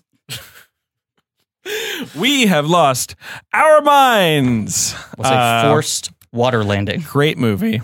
RoboCop is a great movie that is a hilarious satire of American police militarization gone wild. Question, though, And the David. psyche of our nation. And according to you, Jesus, what's your question? Jesus, Ben just like dislocated his Physically fucking elbow. falling apart now. I have a skin did you condition. do that? I don't know. I got a question, though. What's your question? What was the box office like that Oh, what a great question. Can I just say this thing? Damn it. What? Originally, they had further Yeah. dialogue, and when they got to it, they just went, "Oh, the last line of the movie is Murphy." Yeah. They cut it off there, It just title card. and Verhoeven tells a story about going to see the film after it did surprisingly well, seeing it at a theater in Harlem where the audience was really fucking into it, and when it got to the end of the movie, And the old man goes, "Nice shooting, son. What's your name?" Before he even said it, They went Murphy. they all yelled out Murphy. And Verhoeven said he got chills, and it was the greatest moment of his career as a director. It was the most satisfying That's thing. pretty cool. That's great. And Neumeier tells a similar story about seeing it opening night, and when it went from Murphy to... That's the other thing. He says Murphy, and then it's just the word RoboCop. It's the two identities now. No, it's great. Back to back. The audience, like, exploded. Like, they went ballistic. It is too bad that the sequels are bad because there's plenty of opportunity to make great sequels to this movie. But the character needs to evolve. It needs course. to be the RoboCop No, he ends up being at the end, rather than just resetting to now he's got the helmet on and he's a RoboCop. And you he can stops. put the helmet back on if you want. He just has to be Murphy. I think you need to redesign the suit a little bit. I think he needs to have an evolution. No, I think it's fine with him. I think he can't have the same helmet on. I think you need to see his eyes. No. Then you can't make a sequel. No, You have to have the you So gotta helmet. here's my hot introduce- take. You don't no. need a sequel. You got to No. introduce time travel. I'd be fine with that. No, I think the helmet's fine. You just say he can pop it up and down. Like whatever it is. He needs the helmet because the helmet is why the movie works. It's just how Jaws, like the score is 50% of why the helmet is 50% of why that movie works. It's like in the fucking remake, it's a visor and it Yeah, flips up fuck and his that. whole face is underneath there and it looks normal. Well, because they want you to show you Joel Kinnaman or whatever. Right. They spend so much money on Joel Kinnaman that they have to Roll make... eyes. But I think it's just the world is so fun and Omni Consumer Products is so fun like that. There's just so many fun things you could do. That's why I've seen some of the live action show, the cartoon show. I think like that's the way to do is just make like spin-off shows where like the stories are just fun adventures. But the movies, I think it was impossible to replicate all the elements. Why did I get us started on this? Yes. You know? Yeah. And I think you don't want to see canonical weighted stories with him not being full awesome RoboCop, but also it's sad to see him not be the happier, more reconciled Murphy. Mm-hmm. Just do the TV show. Box office. Opened at number one. It Surprise hit. Yes. July 17th, 1987. Dead of Summer. It opened Just almost 30 years ago. A Yes. little over. Shut up. Almost 31 now by the time this episode comes Yeah, out. exactly. It opened to $8 million, Okay. Huge opening weekend. which was adjusted for inflation would be about 18 million now. So, big opening weekend, but obviously it's not on the kind of on like screens. less than 1,000 screens. No, 1,500 screens. Hey. Number one, I'd 8 buy million. that for $1. Yep. You get it, David? Uh-huh. I would buy that for Quiet. $1. 53 million domestic total, which is adjusted about 115. 122. Hey, not bad. Number two. I'd buy that for $122. Shut up. Number two at the box office is a reissue of a classic animated film. A Disney picture. Yes. Open to $7.5 million. Real counter programming to RoboCop. Mm-hmm. Can you give me the decade? 30s. Is it Snow White? Yes, I believe that's the only 30s Disney movie. I believe you are correct. I think Pinocchio is 1940. I mean, Bambi is 40. Yeah. I think Snow White's 39, right? I thought it was 30. Oh, no, Bambi's 42. I thought it was 37. Pinocchio's the second one. Yeah, right. Oh, I was right. I shouldn't have overthunk it. Yeah, yes, I'm right. Snow White is 37. Pinocchio is 40. Okay. Because, it took a while. Yeah. Number three is the fourth and I believe last in a series that is a great movie and then three terrible sequels. So this is the It's third, also opening. No, it's the fourth. I'm saying this is the third terrible sequel in a row. Correct. Yes, it's number 4. And this is the end of the franchise. I'm sure it is. They didn't make another one. I believe the lead actor in this movie has very clearly stated that he made this movie to buy like a nice summer home. Oh, this is Jaws for the Revenge. Correct. Starring. Michael Caine, Yes. who did not accept his own Academy Award because he was filming this movie. Correct. And never always regretted it because he won for Hannah and Her Sisters. Yeah. Yes. And they said, do you have any regrets? Right. And he said, I have not seen the picture, but by all accounts, it is terrible. However, I have seen the house it bought, and by all accounts, it's wonderful. Or shall I say, I have not seen the picture. No, don't. But by all accounts, it is terrible. So that opening, these are all new openings. But I have seen the house I bought. They And by all- all accounts, Shut up. it was wonderful. Shut the fuck up. I'm so hungry. That was an opening. That was all three of those were new to the theater this week. Yeah, Jaws they 4 not all a made hit. about the same amount of money. Yeah. In their opening weekends. Jaws 4, The RoboCop Revenge, lingers. does not make much money. Yeah. 20 million total. No. Number 4 was number 1 the week before. it's a sequel as well. People complain about the sequels. Is it? Yeah, but they were rampant back then. Is it a deuce or are we It's going? a deuce. It's a deuce. Okay, good job. It's a deuce. It's a comedy. Mashed up with another genre? No, Straight comedy. it's just a comedy. I hate these movies. Yeah, it's really. Police Academy too. No, but you're near. Yeah, problematic is a good word. Same. I mean, not near. Maybe not quite as like blatantly bad as the Police Academy. How many were movies. there in total? Oh, good question. So a lot. I don't know. I don't think about these movies at all. It doesn't even say here. Weekend at Bernie's too. No. I hate these movies. Yeah. Mannequin 2 on the Move. No. I'm trying to think. You hate these movies. Yeah, but I mean, like, it's even weird that I hate them. Just like there's 4 total. There's 4 total. But 2 of them are TV movies. Oh, Revenge of the Nerds. Number 2. 2. Called subtitle. Because 3 is Nerds in Love. 4 is Nerds in Paradise. No, this is Nerds in Paradise. Oh, really? Yes. Okay. So Bad franchise. Yeah. Yeah, bad movies. So there it is. Booger rules, though. Fine. Booger's cool. Number 5 Booger's cool. is the penultimate movie by a director we just referenced without saying his name. Booger? Oh, God. David is now thrown. He is conclusively.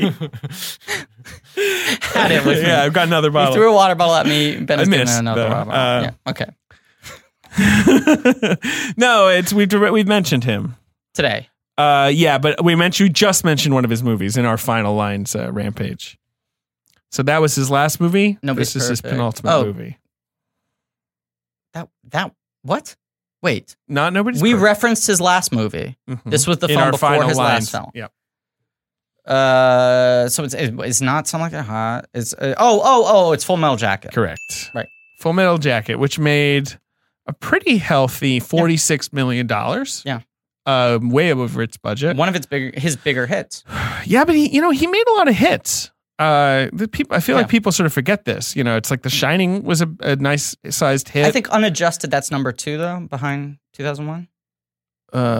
Unadjusted, it is number 3. Oh, behind Shining as well. No, Eyes Wide Shut made $55 million. Yeah, it's so weird that Eyes Wide Shut opened to number 1 in July. People were really hyped up for that movie, and then they saw it. Yeah, and it was freaked them out. Weird. Like his only real bomb is, I guess, like Paths of Glory. Eyes Wide Shut definitely didn't make money, considering how much it cost. Who cares? Who gives a shit? Who Okay, gives a whatever. I fucking don't know. shit? I don't give a know. shit. I don't know. What do you think that of Full for Metal $1. Jacket? You know what? I've actually never seen the whole thing. Yeah, okay. I watched on TV when I was in high school, and for whatever reason, I never finished it. So I've only seen the first half. Well, that's the, supposedly the good half. I like the second half. That's the thing. Second I feel half's like I just can't judge. weird. I think it's very good, but I've also haven't seen the half that turned some people off. Yeah, but I mean, it's not bad. It's just that the first half is so spellbinding. Yeah. Adventures in Babysitting, which someone recently told me to watch on the Blanky Slack, Reddit, whatever the fuck So it is. D'Onofrio's killing it right now. I guess so. Good for him. Thor in that movie. He's the original Thor. Yeah. Remember that? No. Inner Space with my boy Dennis Quaid. Joe Dante. A movie I hope we get to cover someday. Sure. Beverly Hills Cop 2. The Deuce. The Witches of Eastwick. A lot of good movies. So Ryan Cox is killing it too. The Untouchables, which Hey, we mentioned. hey. Spaceballs. This is an amazing weekend. A lot of movies to see. If you're interested in going to I've the got a time theater in machine. I'll go July back to 1987. Well, I was, when this movie came out, I was 1 year old, about 15 months. Okay, we don't have time for personal stories. Let's wrap it up, please. It's a tight episode. This film was nominated for 2 Oscars. Editing and sound. And it was given a special Oscar for sound editing, which was not yet like a full Interesting. category then. Okay. So that was a special achievement award But given editing to was RoboCop. definitely an unusual, unexpected nomination for this movie. Sure, yeah, because the other, editing nominees are often just the Best Picture nominees, and indeed the other 4 are Best Picture nominees. Can you name them? 1987, Full Metal Jacket. No, wasn't nominated for Best Picture. Really? No, just Best Screenplay. Okay. The winner of 1987's Oscar, a good movie, A good movie. very stately. A goofy movie? No. It's not Amadeus? No, that's 84. Stately. Very long, epic period drama. Out of Africa? Nope. It's 85 or 86. Long, epic, Asian. Oh, Last Emperor. Yeah. Which wins. Then you got a comedy that we might be talking about one day. 87. Great year for movies. Might be Broadcast News? Yes. Then you got a Spielberg movie, not nominated for Best Picture. So I was wrong, actually. 87 Spielberg. It's not a Jones. No. Is It's it one of his prestige pictures. Is it? Why am I forgetting the tell now? The Empire. Yes, of the Empire Sun. of the Sun. Yes. And then you got RoboCop. And I'm sorry. You mean Robert Cop? And then you've got a sex thriller. That was the biggest hit of the year, pretty much. But you said it's not a goofy movie? No, it's not a goofy movie or an extremely goofy movie. Fatal Attraction? Yes. All the other nominees, Best Picture nominees, were Hope and Glory and Moonstruck. I love Moonstruck. I've never seen Hope and Glory. I've never gotten into Moonstruck. I try to give it a shot every couple of years, and I don't dislike it, but I never, like it never Moonstruck. clicks. The moon doesn't hit my eye like a big pizza pie. I'll click you. Ben, how you doing? It's late. We kept you late. Let's wrap it up. Oh boy, oh boy. So this is your number one Verhoeven with a bullet. Yeah. Spoilers. Yeah. You So could say Griffin that. just described the whole plot of RoboCop to you, so I hope you guys enjoyed that. You're welcome. He took longer than the movie does. I suppose I talked a little bit. This movie won 5 Saturns awards, so try and top that. Weller should have been honored for Best Acting. He was nominated. Oh, by the Saturns. By the Oscars. Oh, yeah, I agree. But he's amazing in this movie. Did he win the Saturn that year? Nope. Who won? You're going to make me look it up, aren't We went you? home with the ring. But you know what? Let me say this. You fucker. If Weller was nominated... I stopped recording. I hit. All right, now we're good. He literally stopped The recording. headphones fell down. Ben laughed, dropped the headphones off his head, hit the keyboard. stopped Best recording. actor went to Jack Nicholson for The Witches of Eastwick. Oh. Well, I look forward to being nominated but not winning and being able to say I'm in the rarefied company of Peter Weller. It's too bad. Everyone else nominated for the Best Actor Saturn this year is so good. Michael Nuri in The Hidden. Who? A fucking great movie. Yeah. Terry O'Quinn in The Stepfather. Oh, fantastic. yeah. This is the Saturns honoring like the Yeah. genre movies. Yes. Peter Weller, Schwarzenegger in Predator, Lance Henriksen in Pumpkinhead. 5 great nominees, but then they're like, they can't help themselves. Gotta give it to Nicholson Jack. probably didn't even show up to the ceremony. 100% did not show And up. yet they're like, oh, Jack Nicholson for The Witches of Eastwick. What if he just was there in the front row wearing a tux with sunglasses? That would be great. They give it to him at like the Lakers game. And he's Yeah. like, oh, thank you. Yeah, they gave him the ring. I mean, Nicholson's a creep, right? Jessica Tandy won for. I mean, there's. I mean, probably. It's I don't- gonna. Yeah, you want to do Benny on the record? I mean, yeah, that's no, totally. Yeah, that's true, right? We're like Jessica Tandy won Best Actress for Batteries Not Included at that Oscar. It's just the weirdest That's Saturn. cool. That's Saturn's cool. rule. I used to spend so much time looking up Saturn winners because they nominated and would give awards to the kind of performances that I love that never get recognized. Anyway, And I hope to join that company someday. Starting my campaign now. Consider Anyway, me in a fur Benny's coat, on the record. Melissa Leo style, telling you. Consider. It's 2017. I'm predicting that Nicholson will be revealed to be the creep that he is. He's certainly Lara Flynn Boyle. That's all I really know of Jack Nicholson's life. Yep. So that was our episode on Robert Cop. Yep. The great movie. American film. Great movie. Subpar to bad episode. We did a great job. Oh, Now, are you happy? that's weird because, oh my God, I just was handed a Saturn Award for this episode. Why are you so happy? You were going to tell me why you were so happy. Because I watched RoboCop twice in 24 hours. Oh, that's the reason. Oh, you're so weird. The best mood He was like, stabilizer I have now. news that I will share with you once we I start didn't say recording. news. I said I'm in a really good mood. I'll tell you why when we start recording because I want your reaction in real time. And now it's captured forever in history. That's the magic of podcasting. Thank you very much, everybody. Thank you for listening. Thanks for listening. Next Please week we remember- have Total Recall with the We Hate Movies boys. That's Yeah. going to be exciting. We got some of the We Hate Movies boys. We're hopefully going to get the other ones on for another episode. We didn't want to overload you with too many boys in one room on the mic. Yep. But tune in for that. Total Recall with the We Hate Movies boys. Listening to the Jetsons being the Flintstones, my favorite reference. Please remember, rate, review, subscribe. Go to blankies.reddit.com for some real nerdy shit. Thanks to Ange Fergudo for our social media, Lane Montgomery for our theme song, Joe Bowen and Pat Reynolds for our artwork. And as always, I am a supporting actor in the category. Rooney Mara and Carol. Supporting actor. What's Ethan Hawke in Training Day? That's what you're pulling right now. Less competition. Number 2 on the call sheet.